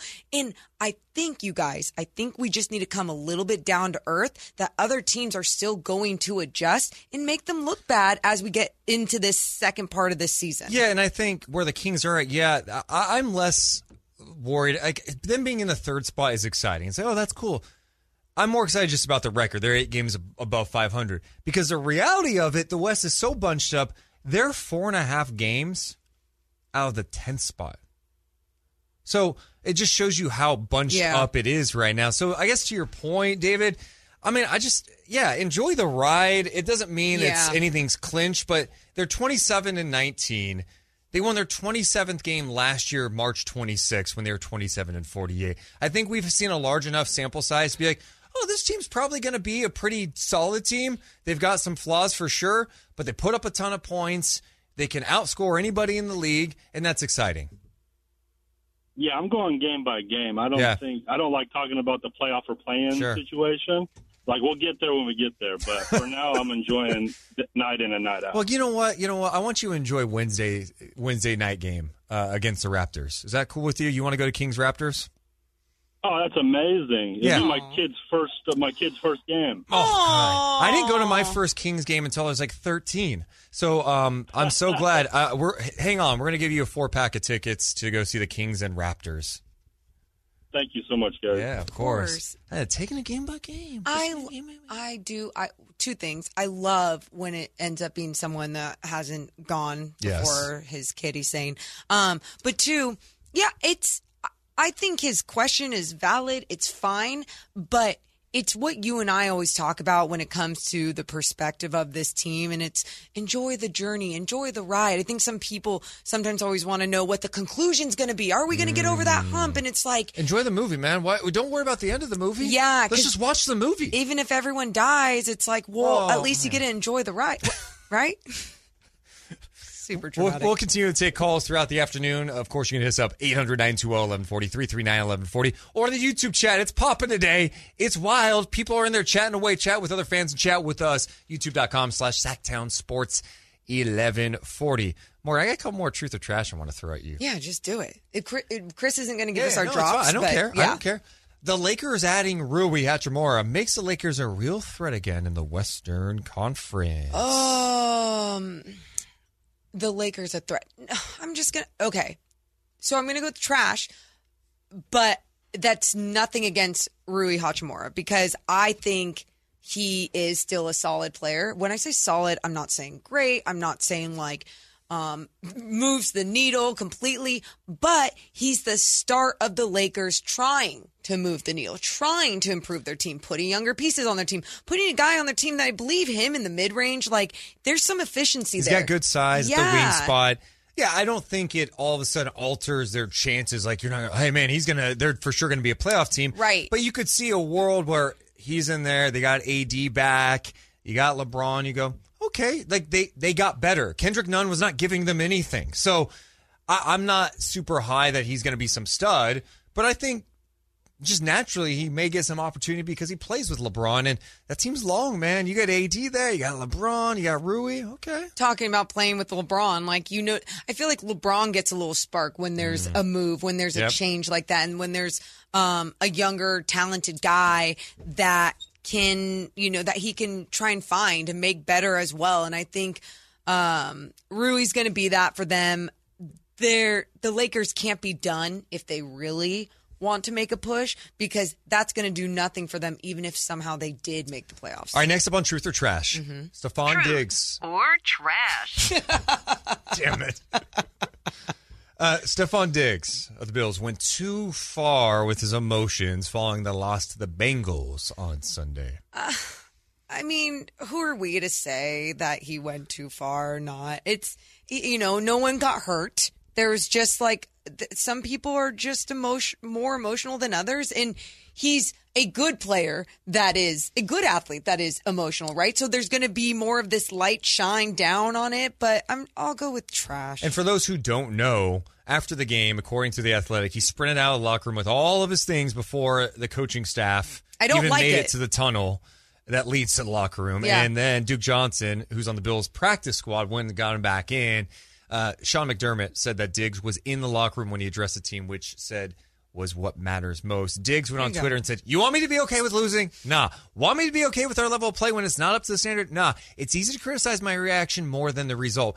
I'm with you on that. I think it's so easy. Like, come on, man, you got to be better than that. Look, when you have expectations of winning a Super Bowl and you just lose a game at home, you're going to be frustrated. You're going to be hot. And sometimes you're not going to make the best decisions. I think his heart is in the right spot. He's a passionate guy, and he got fired up. Yeah, I'm totally with you on that. I think so many times we just want to like dump on a guy for not being there as a leader for his team. And it's like, no, you're dealing with so many different personalities, especially on a football team, that like I don't expect everyone to be perfect, especially after a loss. Yeah, would I prefer that didn't happen? Sure, but it's gonna happen. All right, this next Truth or Trash is not for Truth or Trash. Who's it for? It's for Chris. What? Okay, Chris. It's acceptable for Morgan to laugh out loud at Cowboys kicker Brett Maher when he missed the extra point against the 49ers. When it got blocked, remember, he missed 4 extra points in that last game for the Cowboys. He missed that one where she laughed out loud at him missing a kick. It was going the other way. Can I get the replay of it? What did it sound like? Okay, I was like, all right, Maher, he's really been struggling with it, and the kick is blocked. What a loser! What an idiot! You have one job, you idiot! Was that good? See, that is acceptable, because if you go overboard, people know that you're not being serious. One of my favorite things to do is watching college football game, and like when the kicker for Stanford misses a 3-point, like a kick, I'll yell, "Ha ha! What a loser! He can't make it! Congratulations, being a lawyer or a doctor, you idiot!" I actually see, and this is the difference. Yes. Like, and it just honestly speaks volumes to who I am as a person. It's fine. It's like you're an awful person. What? I have compassion because I was like, oh, that sucks, man. Like, he's clearly got something mental going on. He's been able to make kicks before. All of a sudden, he can't. He's in his own head now, and I hate that. Being in your own head sucks. Have some compassion for the guy. I felt bad for him the game before. I'm a Niners fan. I didn't care. I was laughing in his face, like viciously, and it was amazing. It was better that got blocked, though, because that thing 100%. That was going so left. So left. It was insane. It was embarrassing for everyone watching that game at the time. So I hope you all laughed and called him a loser. No. It was the first time a kicker said, "Thank God that person blocked it." Brooke says in the chat, it's his job. I understand it, but you know what? Sometimes people don't perform their jobs to their best because something's going on upstairs. Clearly something was going on. See, we're just getting ahead of it. We need to bring him down so we can praise his ascent. Great. All right. Great point. Last one on Truth or Trash. Happy 82nd birthday Or trash. to Neil Diamond. Oh, no. Sweet Caroline is a bit played out now. Truth or trash? I think Chris shook his head. What do you have? Yes, truth. Oh, my 100% God. truth. Really? You guys, isn't it just like, They played at last night's Kings game. The Kings were at like 20. And it's like, it's time for Sweet Caroline Cam. And like the Kings just had like 7 turnovers in a row. Sweet Caroline. But guess what? I'm going to say trash. It's not played out. Wow. Why? This song is old. And guess what? When a song is that old and everybody still knows it and everyone gets into it, I'm not saying it's good, but it does bring people together. Yeah. Why is that? It's YMCA. No. Yeah. Sweet Caroline's better than YMCA. It's getting into YMCA territory. YMCA got ruined. And you know 100% why. You know it why, got Chris. ruined. It got ruined. Yes. Yeah. I thought it was ruined before then. Yeah, but it definitely was more ruined. But Are you going to say it's played out? Is it? I enjoy it every time it comes on. So Thank I'm you. just going to go with Thank you. trash. Sorry, Chris. He's 82 years old, Neil Diamond. Wow, Neil Diamond, man. That's pretty impressive. That's really cool. All right, coming up next, do not go anywhere. We're live until 2 p.m. Then Cals and Rami come in. Oh, see? Everyone in the chat's about to do it right now. I can't wait. Chat, do it. Deuce and Mo. Ba, ba, ba. We make life so good. So good. So good. So good. All right. Coming up next, we got to talk about the Kings winning. Mark Stein had something about Rashawn Holmes that blew my mind. We'll talk about it next on Sacktown Sports.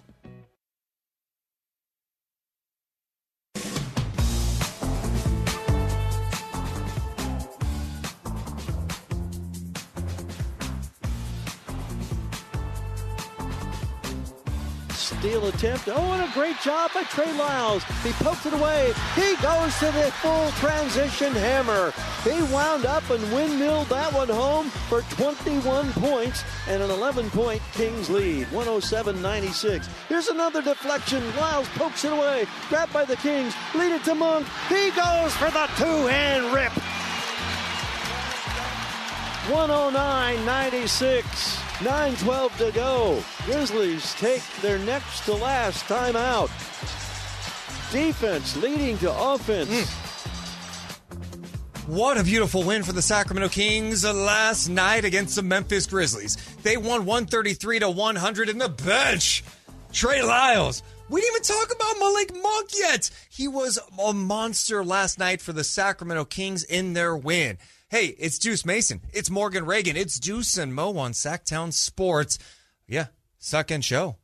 We're here. It's our still debut here. week. Yeah, we're going to be live Monday through Friday. If you're just checking us out going, wait, I'm sorry, I'm confused. I had someone say, wait. Was I gone for a week? You guys are back doing a show on Sacktown Sports? Correct. Yeah, we are.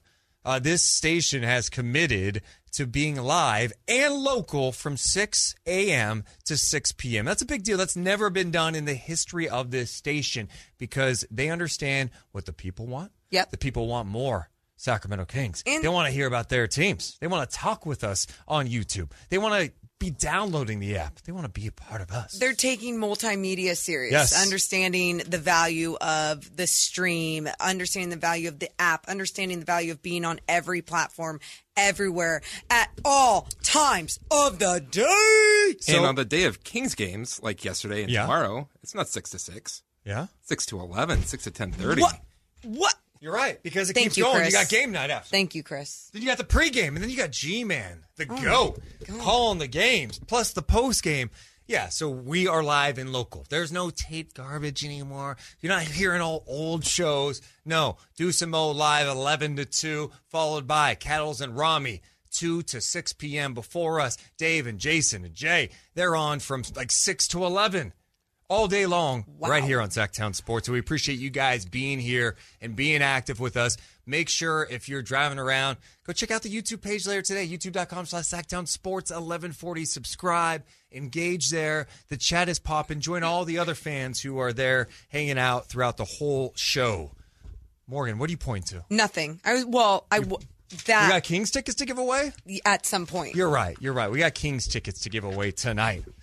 Can I just pick a name that's in front of me right now? You can pick a name that's right in front of you. Hey, Brooke, you're going to get 4 tickets to tomorrow's game. And I will find your information, DM me, or call 339-1140. You get 4 tickets to Kings Raptors tomorrow night. Let's go. Appreciate you, Brooke. Appreciate the YouTube crowd stepping up in a big, big way. Thank you, guys. Morgan Reagan, that win last night was really nice. It was one of those games that got off to such a crazy start with the 3-point shooting. The fourth quarter defense was insane. I think Trey Lyles obviously is a big takeaway for what he provided last night. He was massive. I thought De'Aaron Fox brought it from the get defensively last night. Yeah. And I think it's a theme that we're starting to see more and more. For how long have we been talking about, hey, man, can De'Aaron Fox just be consistent defensively? He still has some lapses sometimes, but he has been more engaged than ever this year. We know what he does offensively. He's the most efficient he has ever been this year. But I think defensively, he is understanding that he has to be better. And last night, I thought he did some nice things on Tyus Jones. It was on Tyus Jones at times. You know, obviously Desmond Bane still got some of his, but there was other times when he was doing a good job really putting the pressure on Bane as well. And I think it wasn't only with the way that he was moving laterally, staying active with his hands, but he was just staying body to body, showing his jersey, not angling guys, not allowing them to penetrate into the paint to create so much more for this Memphis Grizzlies squad, to get so many more opportunities in the paint or just to find the open man. There was just activity everywhere. It started with him doing that, and which allowed everyone else to do their jobs the right way on the defensive end. One thing we're going to get to in just a little bit, too, Mike Brown had some comments about De'Aaron Fox that jumped out to me in a big-time way. The other guy who I thought stepped up, too, last night, Malik Monk. Monk has been in a funk, and it felt like ever since that Band-Aid got ripped off, and ever since Mike Brown pumped him up to be 6th man of the year, his soul got ripped with it. Your soul got ripped with it. Yep. Or Mike Brown might have jinxed him a little bit. Because you believe in jinxes. Don't point at me. But that you do. You believe in jinxes. Not that one. But he's been out of rhythm. He's not knocking down shots. Mike Brown said after the game last night that he made a point, not only to the whole team, but like, Malik Monk, you got to be better rebounding the basketball. Malik Monk stepped up last night. And it's one thing to be hitting the shots. He had 13 points. He had 9 rebounds. He had 8 assists, and some of the passes were great. I thought the biggest thing he did, when he's clicking, it's the all-around game.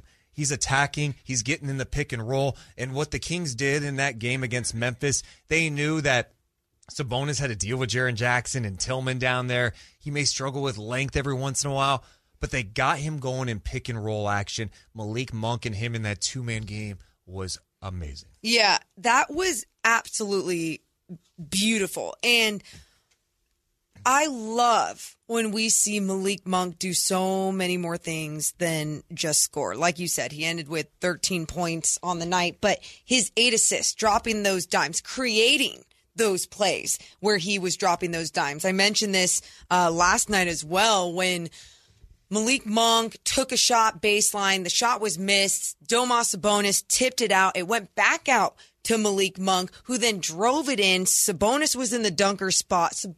Malik Monk drives it in, dishes it off to Sabonis. It was just like a full circle play. Beautiful on both sides from these guys. And Malik Monk is just one of those guys, when he's locked in and he controls his chaos, there's so much beautiful energy that comes out of it. The chaos he brings is part of what makes him him. And it's that's what you want. Necessary at times. The shot wasn't falling. You're like, God, get that shot going and don't lose your confidence. Don't lose your swagger.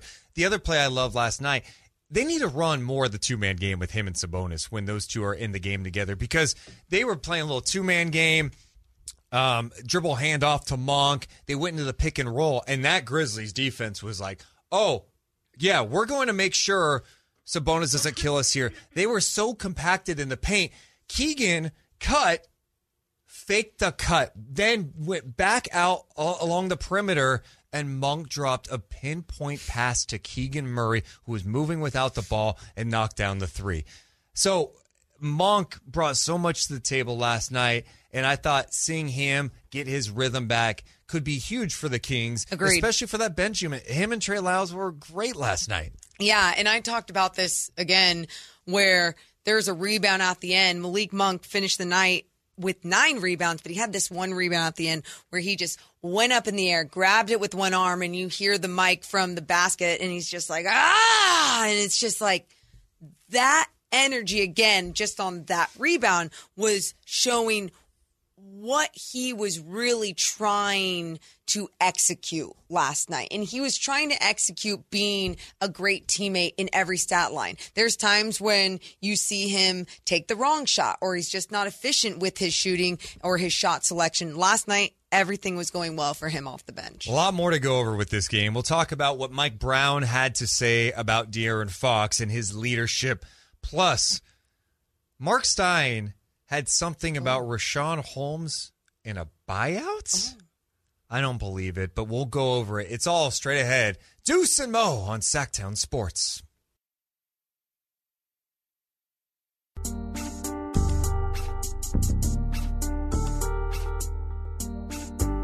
How you feel, man? I feel good. Like, I keep looking at the camera. I'm laughing because, like, I'm like, my greasy hair, my cute little crew neck. Yeah, why is your hair so greasy? Is it from, like, the donuts and you touch your hair, or what? Good point. It could be, but no, it's not.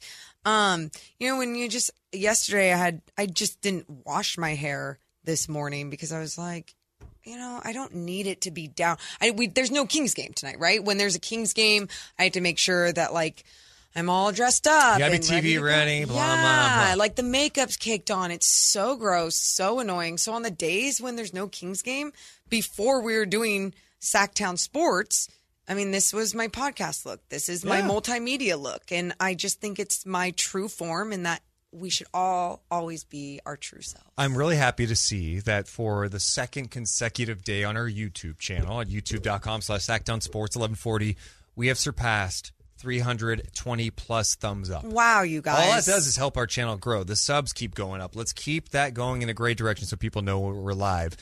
Talking a lot about the Kings and Grizzlies today. De'Aaron Fox has grown a lot this year, and I think so many people were eager to see what he could do. Last year was a bad year for him. And he talked about that. I mean, you had the pre-trade deadline Fox and the post-trade deadline Fox. It wasn't a large sample size, but the second Sabonis came through in that game with the Minnesota T-Wolves, and they won that first game, and they hugged. You felt like, this could be the change. Then both guys get hurt at the end of the year. Kings go, whatever. You see something different with De'Aaron Fox this year, and what Mike Brown had to say about De'Aaron was he's doing more than just on the floor. He's doing it in the huddles, too. Here's Mike Brown after the game. I really felt Foxy set the tone for us towards the end of that third quarter and going into the fourth quarter with his defense. His defense was unbelievable. He had 6, 7, 8 deflections tonight. He was extremely active. His ball pressure was fantastic. And being the head of the snake on that end of the floor really gets the rest of the guys going. And so he was fun to watch. Not all offensively he's always fun, but defensively he was really fun to watch tonight. And his leadership too. He took over down the stretch, making the right calls. There probably was in the second half 3 or 4 times in the huddle. I went in and I just said, "Foxy, what you want?" And he took over the huddle and told the guys what to run and where to go and all that other stuff. And when you start to get that consistently, it's pretty good. That's big-time stuff. Leader. I mean, maturity. It is, but it's also, again, we go back to Mike Brown and what he has established here, which is, hey, guys, I'm a nice guy. We have standards. He has called out De'Aaron Fox. Fox, you have to be better defensively. Mm-hmm. You're the point guard. You're the head of the snake. You have to be the guy that people look to. He's putting a lot on his plate and has high standards for him. He's going to help him reach there too, but he's going to hold him accountable, and that accountability is going a long way. You've seen what Sabonis brings as a leader. Now you're seeing Fox kind of take on that role. That's one of the biggest developments, I think, of this whole season for the Kings. I'm with you, and I think really looking at some of the standards, De'Aaron Fox has talked about it before too. He's like, it doesn't matter if it's a small thing you did on the defensive end that you wouldn't even have noticed, and he's calling a timeout and is like, you should have been here instead of here, or you should have done this instead of this, and you make that change. And they make that change because they respect one another, they buy in, there's trust for one another. But I think really going back to De'Aaron Fox in where he's made a change in his game is, again, being more mature. I don't know if you know this, but I'll just say this. When I was in my early 20s. Yeah, I love to know about that. If I was drafted to an NBA team and making millions, I too would probably have not been my best self. And on top of that, it being in some toxic situations that were there over the years, I too would have a tough time developing. And I think all those things come into play. And he did step and stand in his own way as well. But that's also because he was young. And now you're seeing him in his 6th season take this leap because he is holding himself accountable and other people that he respects are holding him accountable. I think we don't talk about that enough when it comes to athletes. When he came to Sacramento, he was 19 years old. I want all of you out there. Do this, yes. Think back to when you were 19. I was also in Sacramento. Yeah, and what were you up to? What were you up to, Chris? And if it's not good for the show, you probably shouldn't say it. Probably playing a lot of Madden. Playing Madden. What a loser. Playing Madden. Just on the couch playing Madden all day. Eating bad food and doing nothing with your life. But when you were 19, and we actually have some listeners who are like 13. True. So they have no idea what it's like to be 19. They're like, oh, that's when you're really intelligent and you've got your stuff together. No. When you're 19, you're a mess. And people develop. Some guys are more, or some people are more mature when they're 19. But I can tell you this. Men. Yeah. Yes. 19-year-old men compared to like. That's what I'm saying. Yeah. It's on a maturity, for majority, right? It's just, there's a huge leap there. So that's natural. But I think the other point you make is accurate. It's like, you have great leadership on your team when a person can bring something out of you that maybe you didn't realize you had. I feel like for years we were like, hey, De'Aaron's not really a vocal guy. It's just not him. I mean, I think I said that. Oh, I've definitely. But you can definitely, you don't have to be super vocal, but you could still find ways to lead. And I do think Mike Brown's tapped into something that's always been within De'Aaron. Yeah. Which has been there. It just hasn't been pushed out. Also, being in a situation where they're trying to establish winning habits in a culture. And, oh, by the way, you're playing meaningful games now. De'Aaron has not played meaningful games. I guess you can say that 39-win season. Yeah. But also, they were just kind of playing, right? This is the first time they're playing meaningful games. And I will say from a technical standpoint, yes, the roster, the pieces around him are better as well. But he's also playing the game at such a different level of, for example, when he is turning on the jets, going into the paint. I know. I wish I could say it. You can't say it. Driving into the paint, he has always utilized his speed to the fullest, but his body control has also been transformed to a different level. He's understanding how to accept contact from different players and not looking for the foul. He's looking to finish the shot and take the contact, and that's what great players do in this league. Also, quick shout out to his boo thing. Oh, Rasay. Oh, my God. You got a good partner in your life? That can go a long way. Yes. She balled, too, so I think that has helped him quite a bit, too. Let's get to this Rashawn Holmes thing real fast. Mark Stein, I subscribe to his Substack. Yeah. He always has trade rumors, and, I like a little DMZ. Deuce and Mo. Like TMZ, but DMZ. We may bring that back tomorrow. Doom, doom, doom. Could Rashawn Holmes be a buyout candidate? I forgot I sent that to Chris today. Mark Stein put out rival teams in need of size are monitoring Kings center Rashawn Holmes as a potential buyout candidate in the event the Kings are unable to trade him before the deadline, sources say. What? Wait. Huge mark. Again, I spend money on his Substack. I think he's great. He's great. And he's plugged in. I just didn't understand this line because Rashawn Holmes has $12 million owed next year, and the year after that, he has a player option worth $12.8 million. Is there any chance that the Kings are going to, if they can't move him, if they elect to move him, that they're going to buy him out of like $25 million? Yeah, that seems asinine. Well, right. No, like, am I missing something? And if I am, someone please feel free to let me know or let us know in the chat. It does seem ignorant. It seems like he's just not locked in there, or maybe there's someone who's just blabbing away trying to get something else across. Yeah, I mean, maybe there was a rival exec who thought his deal was coming up sooner than it really is, because that makes no sense whatsoever. So I don't know what to make of that line. Of course, Rashawn's name's been brought up a lot. Some people think they're trying to, they want to move him because of, look, they've got Sabonis now. He hasn't played well. I think that contract would be hard to move. One thing with Rashawn real fast. Yeah. I thought he played great last night. And he's had more moments recently where it's like, oh, you're starting to see the Rashawn of old again. It wasn't just, some of the dunks he had. I thought last night, defensively in that fourth quarter, defending the pick and roll, staying big. He had that one play with Dylan Brooks driving on him when Dylan Brooks took one of the worst shots in NBA history. I was like, what are you doing? But that was because Rashawn Holmes stayed with him, stayed vertical, used his chest. He gets handsy sometimes. Yeah. He reaches sometimes. Rashawn did a great job defensively last night. He stayed disciplined. He stayed straight up, just like you're saying. In his 14 minutes of play, 5 rebounds, 5 points, 4 rebounds.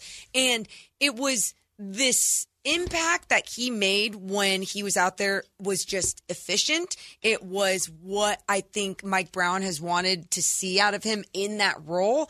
And it's something, if he wants to continue to play, he's going to have to keep showing in that time. I think he's done a much better job of understanding, okay, in this motion offense, I'm not with Tyrese Halliburton anymore. It's not just going to be like pick and pop or a 2-man game with someone who's going to get me the ball. There's so many other options and actions off of this motion offense that can be done.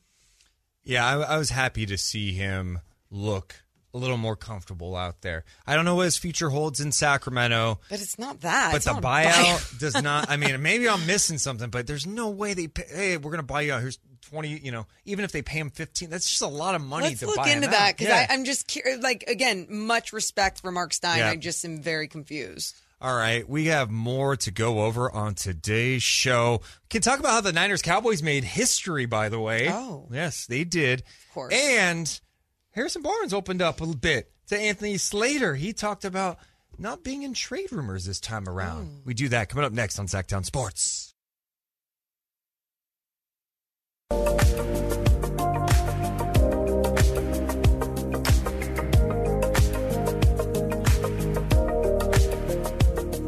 Deuce and Mo on Sacktown Sports. I'm Deuce Mason. That's Morgan Reagan. If you don't know us, I guess I can explain. Yeah, explain. I mean, you don't know us. Isn't that weird? You live in Sacramento. I've never heard these people before. It's the thing. Is it really? Yeah. Okay. Honestly, you know how many people on Instagram have like 1 million followers, and I'm like, who are you? And here's the truth. We're nowhere near 1 million followers. I feel like I probably have 1 million people who know me in Sacramento. Mentally, you do. Yeah. Yes. Yeah. You for sure. You and your ego. Yes, correct. So you're saying the millions and millions? And millions. Seriously, though, we did a show a long time ago here. We've been in this market a long time doing podcasting. We love talking about the Kings, NBA. We love sports. And born and raised in Sacramento, so it's good to be back on Sacktown Sports as we launch a new lineup, right? 6A, 6P with live and local shows. It's more than just a radio station. For those listening on the radio, we love you, man. Hey, we love you. We love you all. Love you. But we should challenge you to download the Sack Sports app so you can take us anywhere. Go to youtube.com/SacktownSports1140 so you could be in the chat, hit the thumbs up, chat with us, be in poll questions. Watch us dance. Oh, and during the breaks, we stay live there. this show doesn't stop. We are on literally from 11 to 2 p.m. Pacific time. It's great to be back on Sacktown Sports. Yeah. 49ers Cowboys made history, Morgan. This might blow your mind. Okay. 45.7 million people watched the 49ers Cowboys game. That's better than 4 of the last 5 NFC Championship games, and also better than 3 of the last 5 AFC Championship games on CBS. The draw of the Cowboys, the draw of the 49ers, 2 of the premier franchises with a rivalry that goes way, way back. 45.7. I have so many questions. Go ahead. Question 1, Morgan Reagan. Because we know how sometimes numbers can be perceived. Okay. And my point to this is, yes, it is watched by that many people. So how crazy is it that when someone or a sports bar or a workplace or whatever on a Sunday just has the TV on, it counts as a watch, right? And you said 75 million? How many million? 45 million. 45 million? Yeah, thank you. 45 million? Sorry, my numbers in my head. 45 million? There's 40 million of those people couldn't name 3 people on both of those teams. Am I right? It doesn't matter, though. No, but my point is, like, how insane and weird is this whole thing? How do you come up with that 40 million? I don't know the exact number. I don't know the exact number. We know they all know one guy's name. They all know. Purdy! Okay. And they didn't go in. They're like, oh, we just know there's a special story around this quarterback. They probably didn't even know his name. I thought that was amazing last night on Monday Night Raw, by the way. Paul Heyman, they're doing this thing with Sami Zayn. Anyway, Paul Heyman, if you guys don't know, wake up. Anyway, he did a little promo for social media about Brock Purdy last week. But last night on Monday Night Raw, they're in Philly. Yeah. A city that loves Paul Heyman. Loves him. Think about the history of ECW there. ECW. And you know what he did? He mentioned a little Brock Purdy. And we're going to feel like the fans of the Philadelphia Eagles after they get conquered by Brock Purdy of the 49ers. Yes! What a heel. What a heel. It's such an epic move on his part as well. It's epic, but also think about if you're Brock Purdy. Think about your life. Yeah. This time last year, you're like, am I going to get drafted? Am I going to the NFL? And then you're the last pick. Everyone makes fun of Mr. Irrelevant. Like, hey, it's a big deal, which is always I think one of the worst things is like, hey, you're Mr. Irrelevant. Like, it's an honor. You're irrelevant. That's one of the biggest insults you can get. You are irrelevant. You were last. You suck.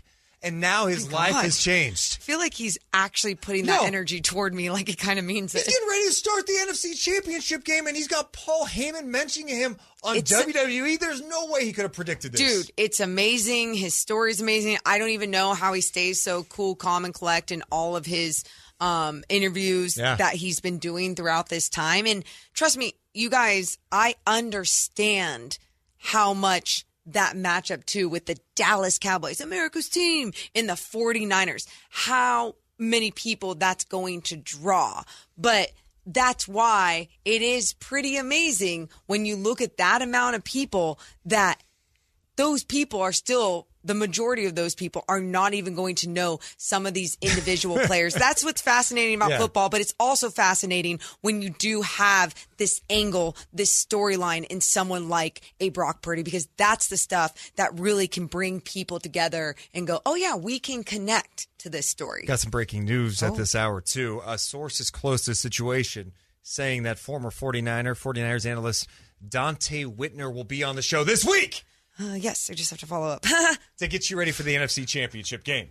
Correct. That's follow awesome. Up. Let me follow up after. He texted you today. He's coming on the show. Yeah. Have some confidence in that. I know. I hate whenever Deuce pushes out that we have someone before we have them confirmed. Ugh. Put it into existence. Yeah. Okay. Dante Whitner is going to be on the show. And if he's not on the show, what do we do? It was his fault. It's Morgan's fault. It was his fault. It wasn't your fault, Morgan. Deuce's fault or Dante Whitner's? Dante Whitner's. I have I can't blame anyone. It's a lot of people committing this time to us. I always feel bad asking, but I mean, it's part of our job. It's their job too. Okay, talk Niners with us. It's not that hard. Shout out to Mike Bibby who joined us earlier today on the show. That's on the YouTube page, all clipped out for you guys. I'm very upset that I didn't have you guys ask if we could be honorary members of Team Dime after that interview. He might, honestly, next time we have him on. Next time. I think you'd be like, yeah, of course. You guys are so cool. Wow, that was the Then we all go get interview. tattoos. Yes.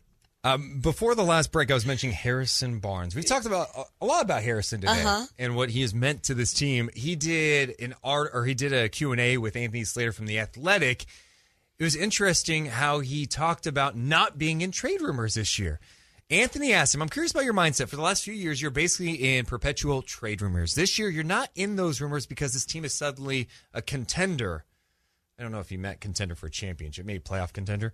How has that flipped your mindset about this really becoming a stable place to be? What do you say? Frankly, it's been special. Oh. Because for the last 4 years, we basically haven't played meaningful basketball past December. To have a level of excitement and purpose of going out in the games and having something on the line, it's just special. So it was really cool to hear him talk about that or read that today. And he talked about how, this has been home for a while. He said, it's really been me, Fox, and Holmes for the last 4.5 years who actually know what the other side was. A lot of these guys, Malik, Kevin Keegan, just walk in here. And all I know with the Kings basketball is us. All they know is just them winning a whole bunch of games, playing winning basketball. So I think it's rewarding to see us turning a corner. But at the same time, you know how fragile that is. You have to continue to work to not get back to the other side. I kind of like that fear that Harrison might have a little bit. Yes. It's like, it's good, and we felt like it could be headed in the right direction before, but we're not. We got a long way to go. Why would you want to even experience any sort of basketball hell again, right? Especially when you've seen the light and you've seen the direction that things can go. You want to do anything you can do to make sure you are executing that beautiful basketball on and off the floor. And it's no surprise, Morgan, that he has been raving about Mike Brown. He says, I think there's definitely something to be said about having a championship structure and how you operate. On paper, like you said, this roster is stacked up against the West. Yeah, you figure, they'll be all right. But what Mike has really done and continues to do for us is keep guys accountable. How can we continue to generate good shots? Coming into a timeout, middle of the game tonight, he's telling us that we're missing open guys. He's pulling up the tape in the middle of a timeout and showing us, demanding a correction for us. Those are the things over the course of a season that has allowed us to win a lot of games and put us in a position to win games that over the past several years we haven't been able to do. You know how many times we see in huddles when coaches are mic'd up or whatever, and you see, all right, guys, got to keep this up. You got to keep this up.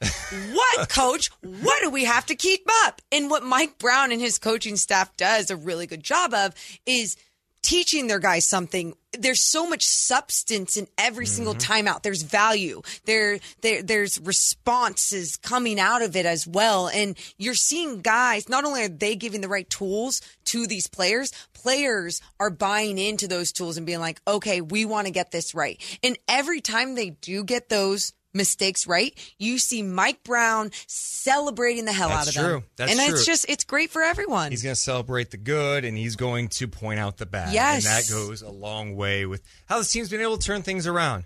All right, coming up next, closing time. We wrap things up with some fun. Deuce Mason, Morgan Reagan, it's Sacktown Sports.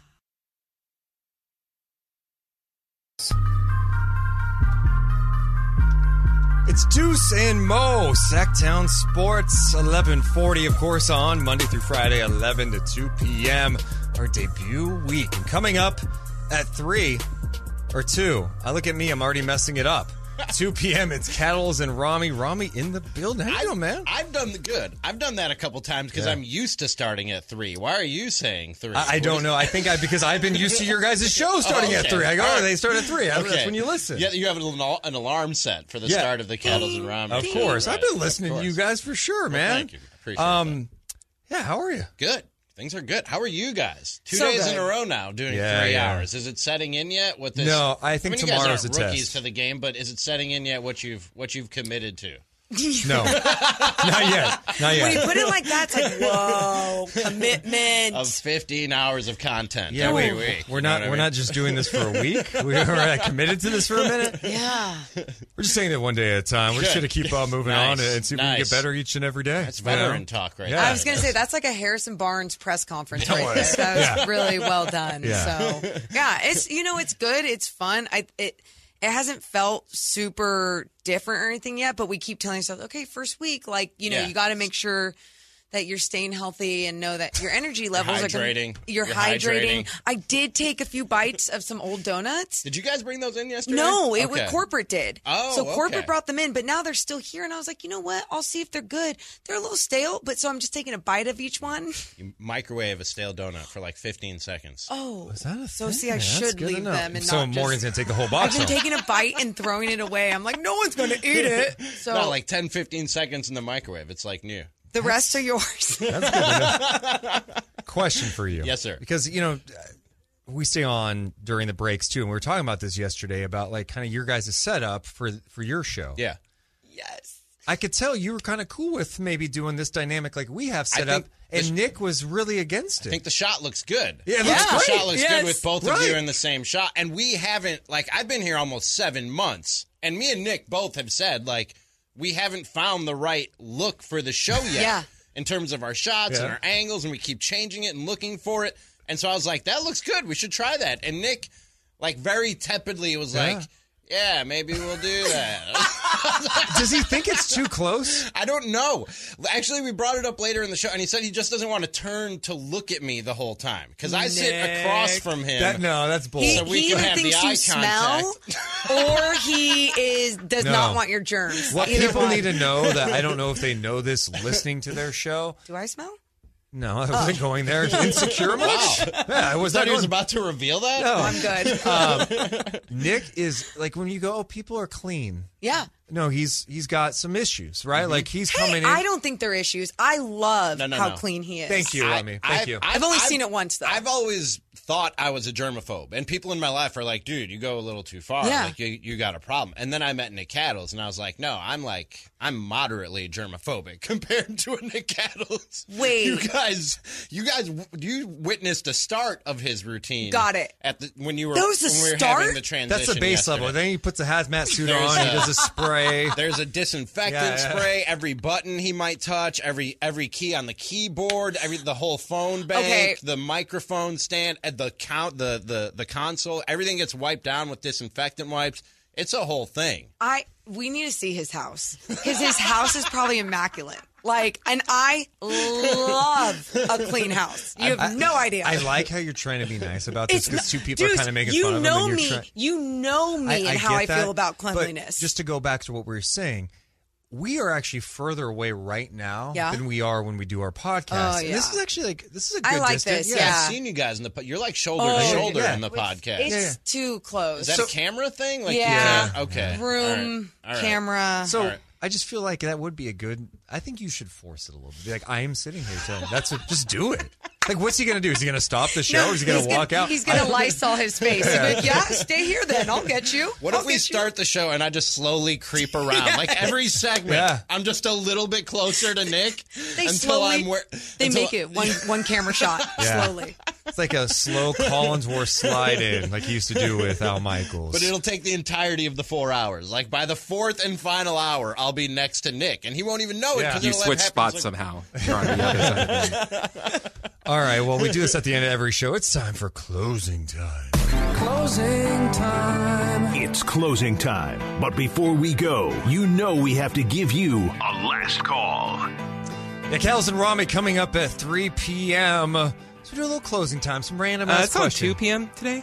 2 p.m. Why do I do that twice in a row? Oh, my God. 2 p.m. They're coming up next at 2 p.m. We are on 11 to 2. They are on 2 to 6 now. 2 to 6, dudes. That's the lineup. Okay. That's the lineup. 6A to 6P, live and local. Anyway, Kings with a nice home win over the Grizzlies last night. What was your favorite moment of last night's win? You start, Rami. Or a pivotal one for This you. is going to sound weird.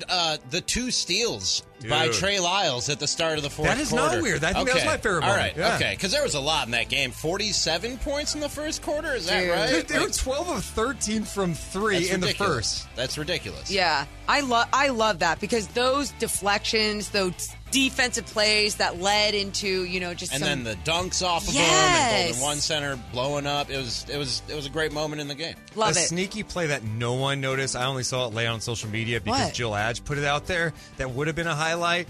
PJ Dozier in transition went between the legs with the bounce pass to KZ. Give him his love. I love it. He missed it, but he was so slick with it. I don't think they even. And I'm not knocking anybody. Yeah. I don't think they noticed it on the broadcast until the replay on NBC Sports California. Yes. Like, they showed the replay, and Katie was like, oh! Yeah. Like, she didn't catch it the first time around. That was unbelievable. Then he went between the legs. It That was real nice. so sly. Love that. I would say, I guess just to give it a little chunk, I would say Harrison Barnes, his 5 first quarter threes, just because for me, that really set the tone of the game. But how fun is it to see a guy make that many threes to start a game? Yeah. It's fun. Yeah. I think the other thing that's so crazy about this team, and we know, like, we talk about, like, their championship team sometimes. I'm just excited because they're winning games, okay? But, like, it just seems like there's always some guy who steps up. Yeah. I know Trey Lyles didn't reach that magical 30 mark. Like, they have 6 players who've scored 30 or more in a game. But when you can have a Trey Lyles come in and drop 24 and have an impact, it shows you, like, the depth on this team. And I've brought this up a few times on the show. Over the course of, and I'm not, look, don't take this too far, but over the course of special seasons, those are the types of things that happen, is the unlikely hero and a different unlikely hero on any given night stepping up and being the star of the night. I'm interested in your answer on this because, again, you're not a Kings fan. I mean, you support the Kings. Sure. You're not a Kings fan. You grew up here. Yeah. I'm getting caught up in all the He's hype. rooting, man. So we had Mike Bibby on the Bean. show today. He was at the game last night, Kings-Grizzlies game. Does he make it on your top 5 favorite Kings list, Morgan? Top 5 favorite Kings? I would have to go over my list because right now, prison of the moment's like, yeah, duh. Oh, because of after today? No, not just because of after today, but just because of I grew up playing in that same position, right? A point guard, so when you have a point guard in your hometown market, we had, Bibby, we had Jason Williams, and then we had Tisha Penichero and Kara Lawson, on the other side for the Monarchs, and it was like we had some epic point guards in this city, and so right away it just goes yes for me. I'm just going to say yes right now. Yes. Yeah. What memories do you have of Mike? Do you have memories of Mike Bibby? I do. Yeah. And I'm because I'm an outsider, so to speak. Like, my top 5 Kings list would probably be the most basic all-time favorite. Love King. it. You know what I mean? Like, everybody has a deep cut of their team that's their number one team.